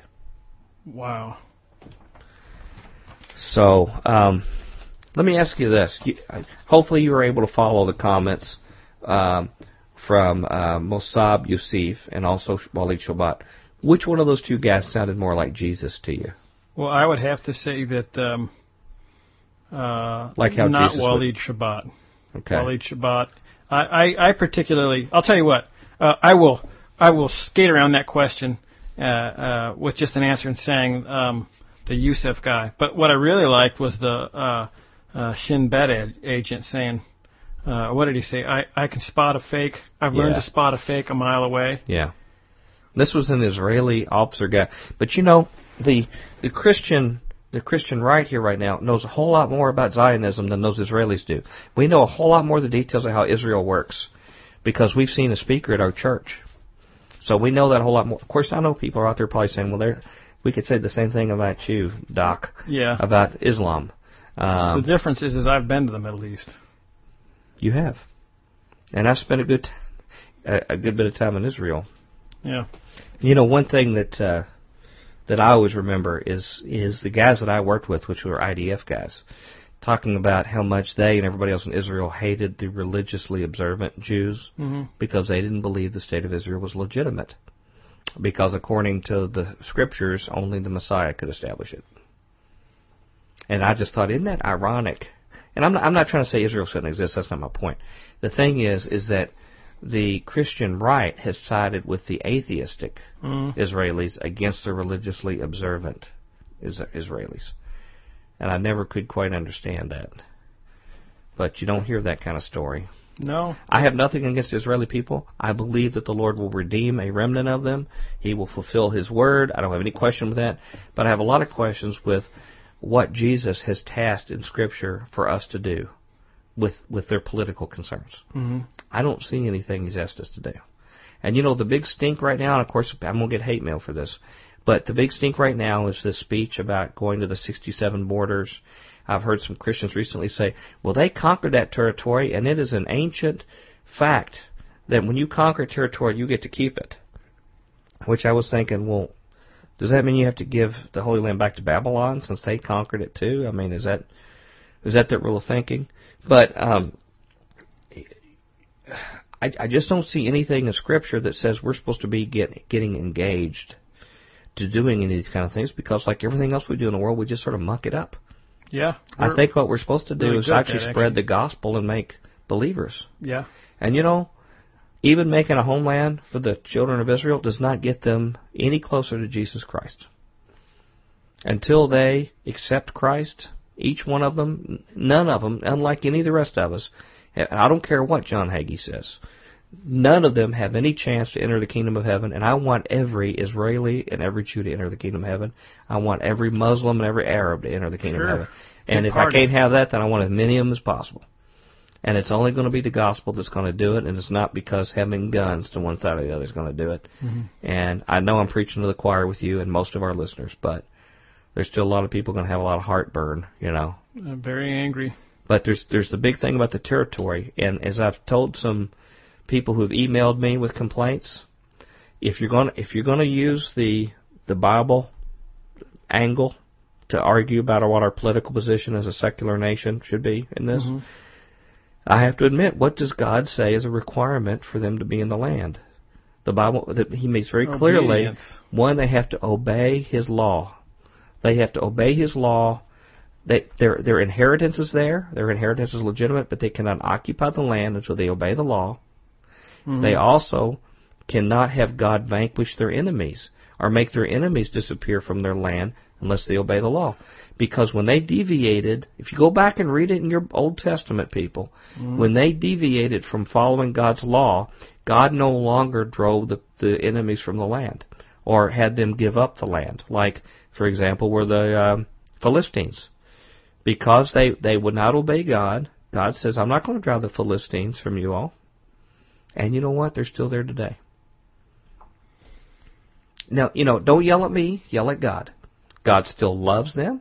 God calls them a stiff-necked and obstinate people. Quite a few times, actually. Yeah, and there are times even when I am that way in the kingdom, and maybe even you, Brother Tom. Okay? No. God's got to deal with us all that way. Ways. But we don't have none of us have any divine sanction that when we live in disobedience to God, to expect we get some kind of special merits to have everything go our way in the world when we live in disobedience to God.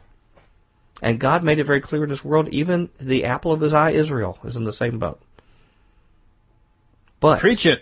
I believe, and I hate to say this, I don't say this with glee because people will lose their lives.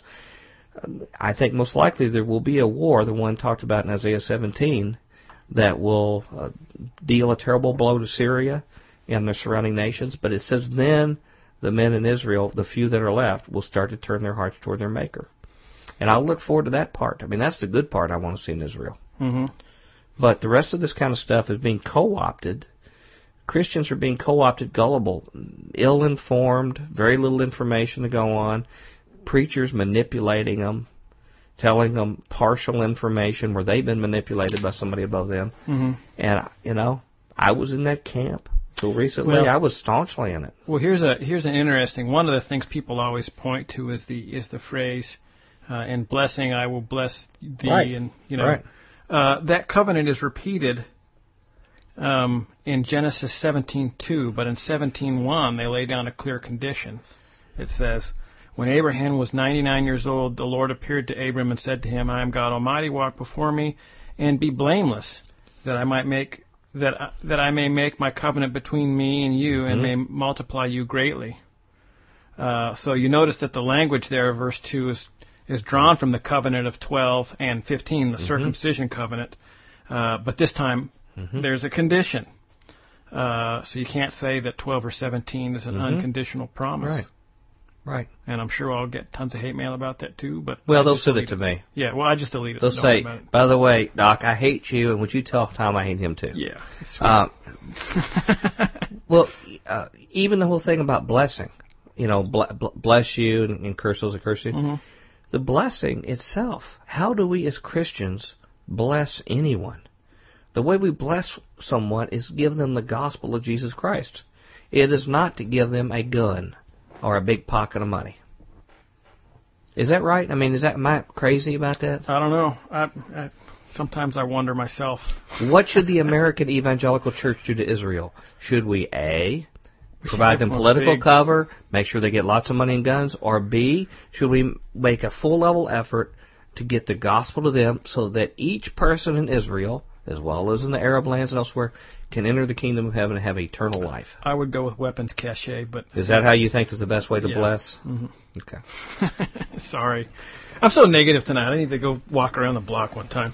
Well, sorry. I know it's taken a long time. You got anything else you want to read? I'll get into some... if you want to lay something down, otherwise I'll get into some emails. Okay. How are we doing on time? We're getting ready to go into overtime. Okay. But we've got time for emails, but if you want to lay a story, do it. Okay, I just wanted to read this thing that I got from mouseplanet.com. Very prestigious. It's a Walt Disney World Resort update, actually. They're talking about the Star Wars Star Tours opens for sneak previews here. Yeah.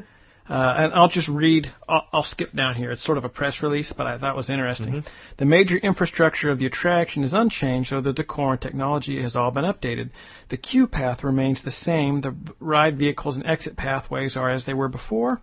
The Star Speeder 3000 has gotten a new paint job and color scheme to turn it into the Star Speeder 1000. And R2-D2 are both still there in the same location, though C-3PO's replaced leg is once again its original gold color. This is to bring the story back to an earlier era, and so everything needs to look newer. The second room of the queue is now a security check area, similar to a TSA checkpoint. The two G-series droids are still there, G29T scanning luggage and G24T scanning passengers. For those attraction junkies, you'll remember that the G-series droids are so named because in the original Disneyland Park version of the ride, they were created by removing the skins of two of the Goose animatronics from the soon-to-close America Sings attraction. Well, we won't tell you why. You'll enjoy paying a lot of attention to what the scans of the luggage show inside. When it's your turn to go through the scanner, a thermal body scan, you may be verbally accosted by a security droid. Is this a big joke? No, this is from their press release. I mean, it is a big joke. They're not actually scanning for weapons, but they're making a goof on TSA. And who is? Disneyland. Disney World has set this whole thing up, and it's like, that's pretty bold. It's become such an ingrained part of our culture already that there are now robots scanning your private persons at a ride at Disney World. And they even have a security droid verbally accosting you. Are they just trying to laugh it off? Like, ha, ha, ha, ha. I'm not sure. That's pretty creepy. Yeah, I know. But that whole place at Disney's creepy. I know. I tell you what, when I went there, not all that long ago, a year or so ago, and I started collecting data, I realized that Walt Disney, and people are going to hate this too, was almost like sort of a Joseph Goebbels of our country.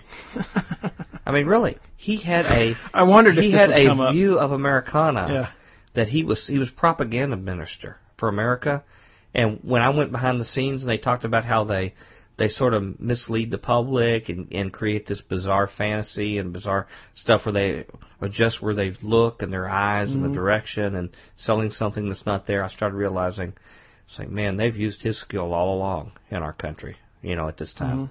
And, of course, when you look at Epcot, he was building a one world future global government site there. But when you find out who's going to run it, it was basically a single autocratic person, Disney, who ran an entire living community. Epcot was originally planned to be a living community, like an experimental Yeah, everybody living. was supposed to be there in a big bubble and everything and all that. But he was the autocrat that ruled it. No one could own personal property. And the people who lived in Epcot could not own they would come and update it whenever they saw fit. So they created this beautiful land, this beautiful odyssey and they said, people will admire new appliances when they suddenly show up and when they're upgraded and all this stuff. However, nobody had anything that was theirs. Sort of communism, if you think about it. Nobody had anything. Like they would just go in. More intense economy. But it was a little more like fascism because they had several corporate sponsors who worked with the pseudo-government. And that's what he planned before he died, to run it that way. Would you like some emails? Listener emails, baby. We're a little bit over time. If we have any listeners past this point, they may have all... Both of them have turned... burning stuff.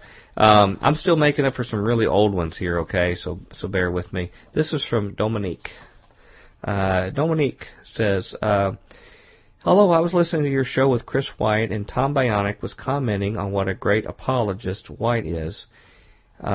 He said, and I don't know if you said this or me, actually, but he said White is on the level of Billy Graham. He meant that as a compliment. Are you and Tom aware of what an apostate Graham is? He's been owned by the globalists since the 50s when Hearst began to bankroll him, which there is some evidence to support that. Your guest, Kathy Burns, wrote an 800-page, very well-documented book exposing Graham. You should check it out, and I really hope you have the nerve to interview her again, and this time about Graham. I had that book, and if I could ever get through that voluminous thing, I would like to do a show on it, by the way. Yeah. I wrote back and told her, I said, Sister Dominique, Brother Tom and I both know about Reverend Graham. I was just talking to Chris Pinto today about some issues I have with Graham. In fact, I have that book from Kathy Burns and plan to have her back this year. Don't worry, we'll show him with the information many people are not aware of. I think Tom was just comparing him impact to the public persona of Graham. In other words, the overall effectiveness. All. Okay, well, here's some interesting things she said in response. She said that she is reading Bush's memoirs called Decision Points and see what Billy Graham told the Bush clan. Okay, this is quoted out of page 31 of Billy Graham's notes. Okay, he says, Mother and Dad had invited the great evangelical preacher Billy Graham. Okay, so George Sr. invites, and this is George W. writing, and had Billy Graham over. Dad had asked him to answer some questions from the family after dinner. That was typical of Dad, always willing to share. It would have sent a signal of importance to have Billy to himself, but that was not George H.W. Bush. He is a generous and devoid of a big ego. So there we sat, about 30 of us, in a large room at the end of the house at Walker's Point. The first question was from Dad. He said, Billy, some people say that you have to have a born-again experience to go to heaven. Mother, my grandmother, here is the most religious, kind person I know, and yet she has had no born-again experience. Will she go to heaven? Wow, pretty profound question from the old man. Let me put him on the spot here. No kidding. He says, we all looked at Billy. In his quiet, strong voice, he replied, George, some of us require a born-again experience to understand God, and some of us are born Christians. It sounds like your mom was just born a Christian. I was captivated by Billy. He had a powerful presence, full of kindness and grace, and a keen mind. The next day, he asked me to go for a walk. I like tennis. Can you believe that? So it is. This woman's just born a Christian. Long walks on the beach. Now, didn't Jesus say something about you must be born again, or am I confusing that? Oh, only to some people. For the people who aren't born Christians. Yeah. So I thought that was an interesting insight from Dominique. This is from Bob. Okay. Bob says, I think you'll find this sort of interesting. He says, I've been listening for several months now, gents. He says, I've been challenged in many of my assumed beliefs regarding Christendom, terrorists, and the role of America. Thanks for being faithful. I came across Chrislam today for the first time and immediately thought of future Quake. I hope he didn't think we were like Chrislam, just some association. Could be an interesting topic for a future show. Blessings, Bob. And here's the article talking about practice of Chrislam, okay? This week, the Memorial Drive Presbyterian Church in Houston, along with Christian communities in Atlanta, Seattle, and Detroit, will initiate a series of sermons that have been designed to produce an ecumenical reconciliation between Christianity and Islam. What? Yeah. In addition to the sermons, the Sunday school lessons will center on the inspired teachings of the Prophet Muhammad. Okay? This is in Sunday school. Qurans will be placed in the pews next to the Bibles. The concept of Chrislam, now embraced by such preachers as Rick Warren and Robert Schuller, appears to have emerged from a program on the meaning of love your neighbor at Grace Fellowship Church in Atlanta, Georgia. In 2001, like most Americans, we were pretty awakened to the true Islamic presence in the world and the United States, said John Stallsmith, outreach minister at Grace Fellowship. Jesus says we should love our neighbors. We can't do that without having a relationship with them. Well, that part I agree with. It's not quite like teaching about Muhammad in Sunday school. I can't even take it anymore. It's ridiculous. Stallsmith maintains that a rapprochement between Muslims and Christians can be achieved by the fact that Jesus is mentioned 25 times in the Quran. The Chrislam movement has gained impotence by statements from President George W. Bush, and that all Christians, Jews, and Muslims all worship the same God, and by Rick Warren's reference to Isa, the Muslim name for Jesus, in his prayer at the inauguration of President Barack Obama. Only 30% of Americans have a favorable view of Muslims, according to a Pew Forum poll. At the same time, more than half the country says they know not very much or nothing at all about the Islamic faith. Well, that's pretty true. The recent political developments and the fact that we're fighting two wars in Muslim countries should sharpen the need to know how to talk to these guys, Stallsmith insists. We want to find peace, reconciliation around a scriptural understanding of Jesus. Jesus in the Quran is neither the only begotten Son of God nor the Messiah who was divinely appointed to restore the house of David. He is rather viewed as a prophet who was appointed by Allah to prepare mankind for the coming of Muhammad. In the Quran, Jesus neither dies on the cross but is rather raised alive into heaven. And it goes on, about what they teach in the Quran. So, here's my response to that, okay? There are some people out there who probably think I supported that, but I say, Bob, thank you for your kind words about our show. Pray for us that we do not veer to the left or the right, and better understand the positions of God's Word on these difficult matters, although we'll never get away from seeing through a mirror darkly until we are glorified one day. This is me responding to him. Mm-hmm. If this article is quoting the actions of these churches correctly, then it is apparent that they have gone way too far in outreach and into wrong reach. That's my little new wrong term. Reach? I want to Wrong make reach. that catch on. Yeah, what wrong about reach. clawback? Clawback? Yeah. What's that? I don't know. Is that a kind It's of when you just hog? reach out too far and you actually like claw something off and it's all messed up. We'll push it. We'll see what Clawback, catches, okay? baby.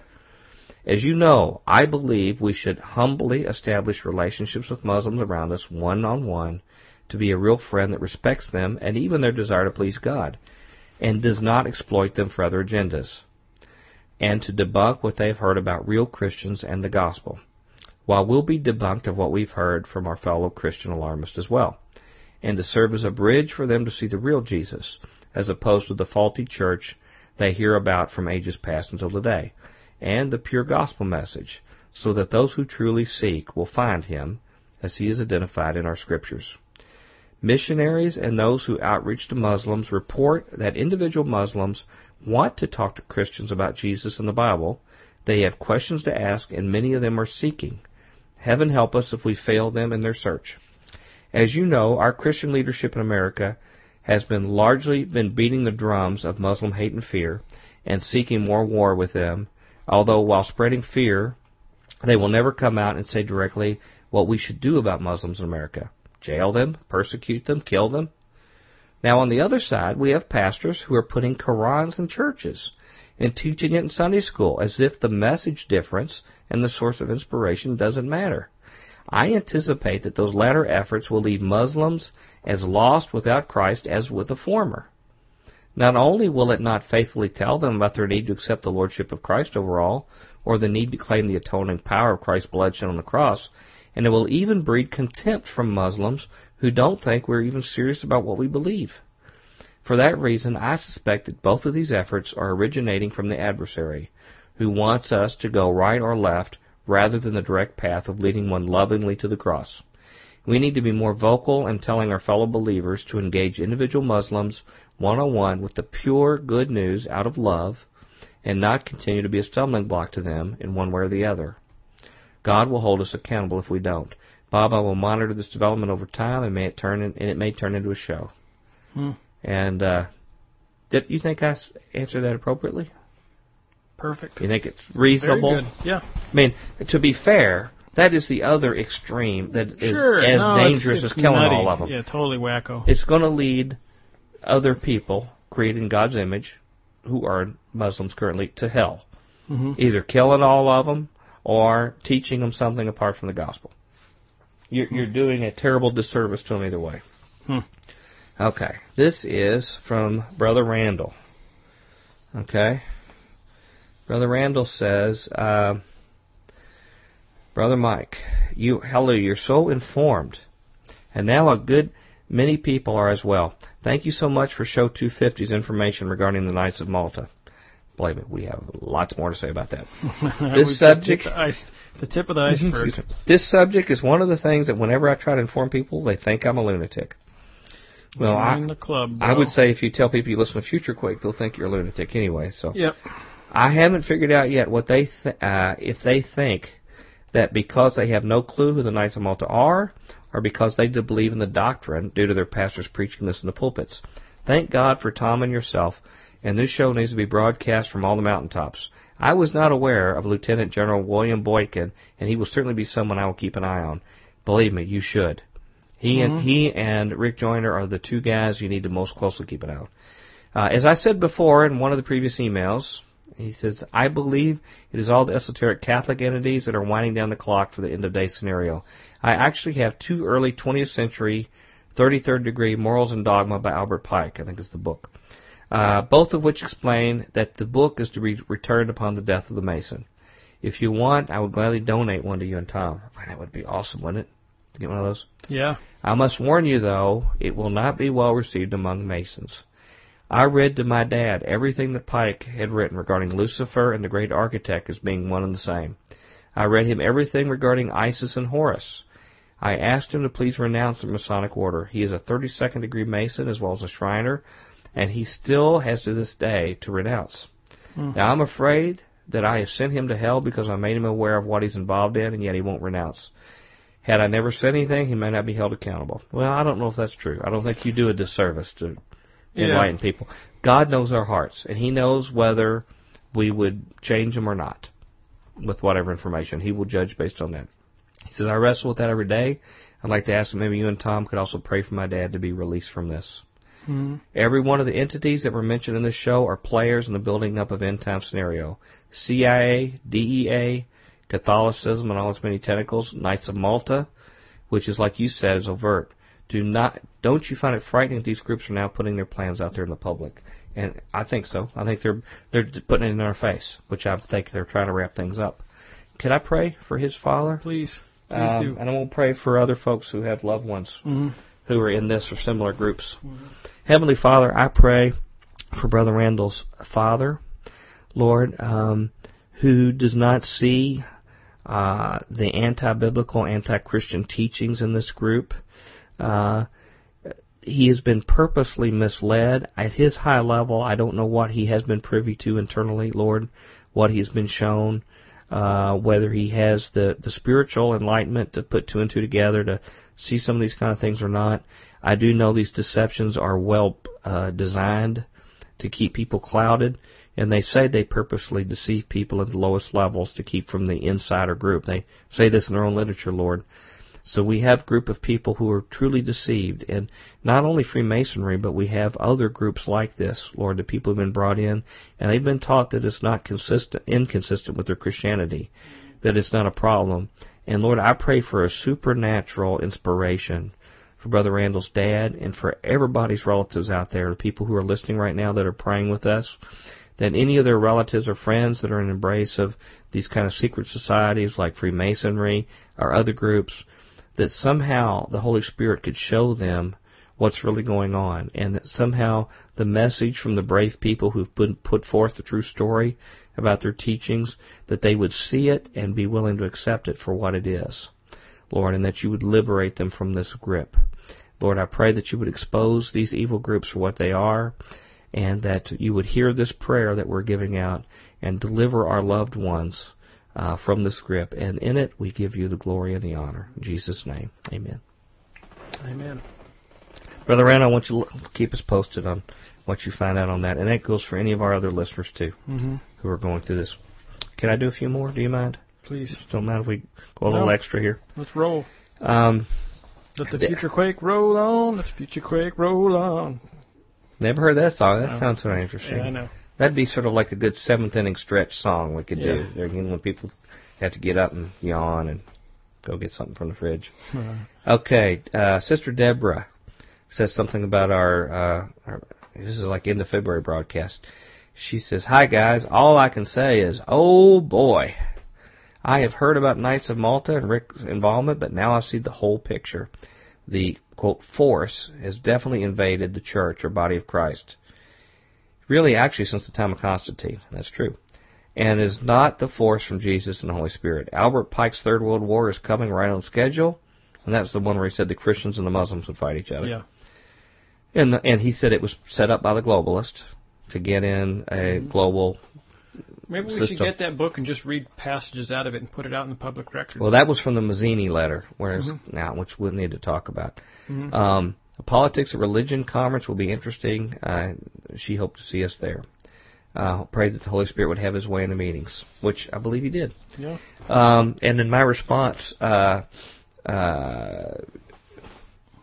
her, I says, she says, you have a great show, and both of you are so easy to listen to, I can't imagine why you'd get any negative emails. Well, you should read them. Breaks my little heart. Yeah. It really does bother me. It seems that no one is immune from being deceived these days, so we have to stay close to Jesus and make sure he is Lord of our lives. There is a powerful lineup of speakers for the conference, and it'll be neat to see how the Holy Spirit guides the meeting. An Upper Room Acts 2 experience would be great. Well, we know the Holy Spirit moved because people were brought to Christ from that meeting. Saved. Yeah. This is from Sherry, who's a regular listener of our show, sends a lot of information to me. She says, sort of responding to some of the shows we've had, particularly some of the stuff I was talking about, the Christian leaders trying to get the war with Islam. She says, this is she says, the following is a very insightful quote with regard to what is happening in the world today. It helps us to understand more clearly through the fog of misinformation. The quote is by Constance Cumby, who's been on our show. Probably one of the first original I really like that show, exposers of the New Age. Yeah. I'd like to get her back on the show, too. Who has been studying the New Age movement and the formation of one world government for many decades. Amazing how one sentence can bring such clarity. This is a quote supposedly from Constance Cumby, okay? See if this sounds familiar to you. I have long warned that the operative New Age strategy is to infiltrate the monotheistic religions and then pit each against the other for their weakening and dissipation. Then they, the New Agers, will be to rise to the ashes. That is sort of what my opinion is. Yeah. And that's what I think is going on. We have operatives in each of these religions that are forming extreme things so they can break us down. There's some people in the UN who have admitted as such, and they want to get rid of all the fundamentalists. That's not to say that, extremist Islam people are right with God any more than Orthodox Jews are. Okay? Well, we're Christians for a reason. I mean, we believe what truth is. But they are being manipulated because it all is in the way of the New Age system. So, I'll just do a couple more and then we'll call it a day if that's okay. Okay. I'll wrap her up. This is Brother Paul. Brother Paul says, I just want to thank you for the spirit-filled time of prayer. It amazed me that I could have such a heartfelt fellowship with so many believers across the world right now in my own home. I think this is from the NRB thing, cool. okay? Yeah. He says, that when we had our simulcast prayer around the world through the Tim and Mike show. He says, I know that our prayers to God will not come back void.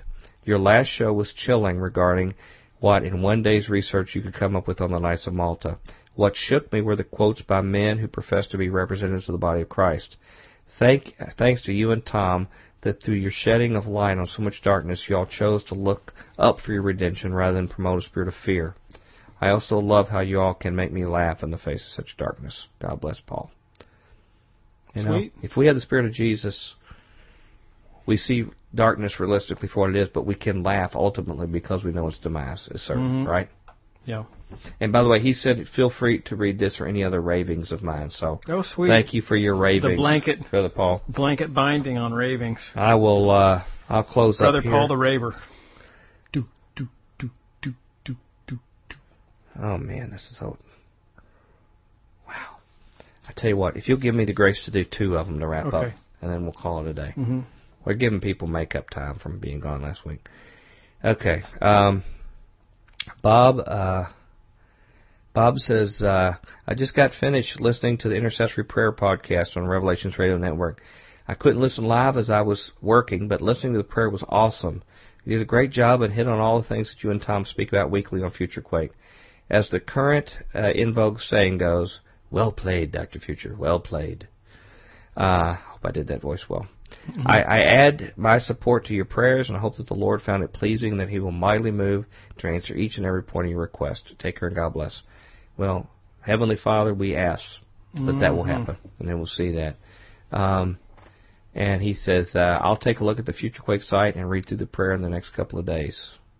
So the closing one I'm going to do here, because I just saw it had a fancy script on it, so it's hard to avoid something that has a fancy script. This is from Brother Tim. Brother Tim. Tim says, Dr. Future, look how fancy that script is on an email. That's a pretty fancy script. Yep. Dr. Future, I just listened to your 225 broadcast. I passed some of this information on to our mutual friend Russ Dizdar in the past concerning Dominionist. Joyner, you'll find this interesting here, okay? Joyner, Rick Joyner, said that he owned his own airline. On tape, he said this, and used to fly Delta Force around personally until he was called into full-time ministry. Joyner highly recommended Tom Clancy in General Carl Steiner's book, Shadow Warriors, on Inside the Special Forces as the new handbook for doing foreign Christian missions in his television show. Wait, say that again? Joyner highly recommended Tom Clancy in General Carl Steiner's book, Shadow Warriors, on Inside the Special Forces Forces as the new handbook for doing foreign Christian missions. Okay, he says the Knights of Malta supplied the passports for the escaping Nazis in Europe using the Ratlines. That's true. It says recently released information on the Freedom of Information Act shows that General Reinhard Gehlen was the real father of the CIA, who was also a Knight of Malta. And he recommends John Loftus' book, Nazis America. He says, I have seen dominionism destroy church, ministries, marriages, and families. It's making inroads in many areas and needs to be opposed. Keep speaking the truth. Blessings in Christ, Tim. Okay? And when he responded back to me again, he says, yeah, Doc, go ahead and share it with all. It needs to be exposed. He says, I'm waiting to hear, this is what he's expecting, that Joyner has knighted Todd Bentley. Okay, I already said he's one of his handlers. Talk to Russ Dizdar and ask him why he believes Bentley is a multiple and his attempts to contact the right people to prove it. Personally, I believe Joyner could be Bentley's current handler. Interesting thought. If you dig into Joyner's background... We've got smart listeners. I know we do. They're Futurians. Yeah. If you dig into Joyner's background, it's hard to learn anything unless he talks about it himself. That's interesting. It's hard to get another date on him. Something. Yeah, I would not be surprised if he is a, quote, company or CIA man. And there's an old saying, once a company man, always a company man. Mm-hmm. I have some quotes from him, by the way, about his whole thing with this Knight of Malta thing that are pretty chilling, that I haven't exposed yet, okay? Okay. He says he had a government contract to fly Delta Force around and was on his way to become very rich, a billionaire, when he was called in the ministry. You don't just get those kind of contracts in a normal government bidding process. That's true. That's not an everyday kind of, Eric Haney, who's a guy who I've seen on, like Fox News before, former command major of the U.S. Army and one of the founders of Delta Force, wrote Inside Delta Force, on which the television show The Unit was based. Haney wrote a number of TV episodes in which, amongst other things, he showed the U.S. military operating illegally within the borders of the United States in strict violation of Posse Comitatus Act, and inferred that the United States is really controlled by a handful of families. I wonder if Joyner had personally flown Delta Force on some of their missions in the U.S. The government denied Delta Force even existed for years. Why Joyner even talked about his background in this area raises questions. Keep speaking the truth, brother. Blessings in Christ, Tim. Wow. The story's going to get more and more interesting. And I know we're late, so why don't we ask Merv to come in and tell our listeners how to contact us at Future Quake. Future Quake radio broadcasts are archived at www.futurequake.com, suitable for downloading or streaming, as well as other show information. Email Dr. Future and Tom Bionic at drfuture@futurequake.com. That's DRFUTURE at futurequake.com. Tell us your name, city, and radio station or internet, and if we can use your name on air. Comments on the shows, topics, or guests, or suggestions for future show topics or guests are most welcome. Dr. Future and Tom will discuss selected emails each week during the radio broadcast. Okay. You got anything you want to lay on us? No, man. You pretty much rocked the show tonight, man. Yeah. It's just like a big... Our listeners did. Chainsaw of information. Yeah, couldn't get started. Sort of like the pressure washer we just got. Can't quite get it to keep running, Yeah, well, hopefully you didn't run ethanol through it. I did that with my chainsaw. Don't recommend that. Yeah, no, the ethanol and the two-cycle oil doesn't mix, and it destroys the seals. Well, the Bible says you're not supposed to mix like two kinds of cloth material, into a garment, or new wine into old wineskins and stuff. So maybe that same principle applies, Yeah. Any last things you want to share with our listeners? Somebody wanted to donate a transmission. I'd be much obliged. To the Bionic Mobile? Yeah. Okay. No, I don't know. It's the transmission. You need Oscar Goldman to come. Yeah. We can rebuild him. We have the technology. Serious. Want me to pray for your vehicle here? Oh, gosh. Can I do it? All right, fine. Heavenly Father, I pray for Brother Tom's vehicle. He's doing a lot of ministry work and a lot of things that need to be done, and he's been under a lot of duress and things like this. Lord, I pray for him and for all of our listeners who are having some similar issues going on. I pray that you would take care of it. It wouldn't be a distraction from the important work we've got to do. Thank you so much, Lord, that we can come to you in all things. In Jesus' name, amen. Amen.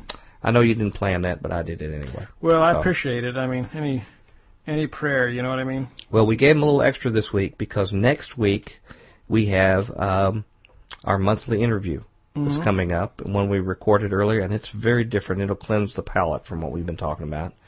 I hope you enjoy that, and then we'll be back to our regular gig the week after that. So that's it from here, unless you got a final word.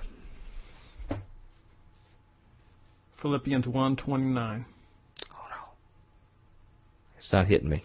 It's okay. Look it up. I'll let our listeners like that one. I'll do it the same. I'm embarrassed I didn't know it. Ladies and gentlemen, hope you enjoyed the extra time here. We're going to go until next week. We hope your future's always bright. Have a good day. Join us next time as we dare to experience another aftershock of a future Quake.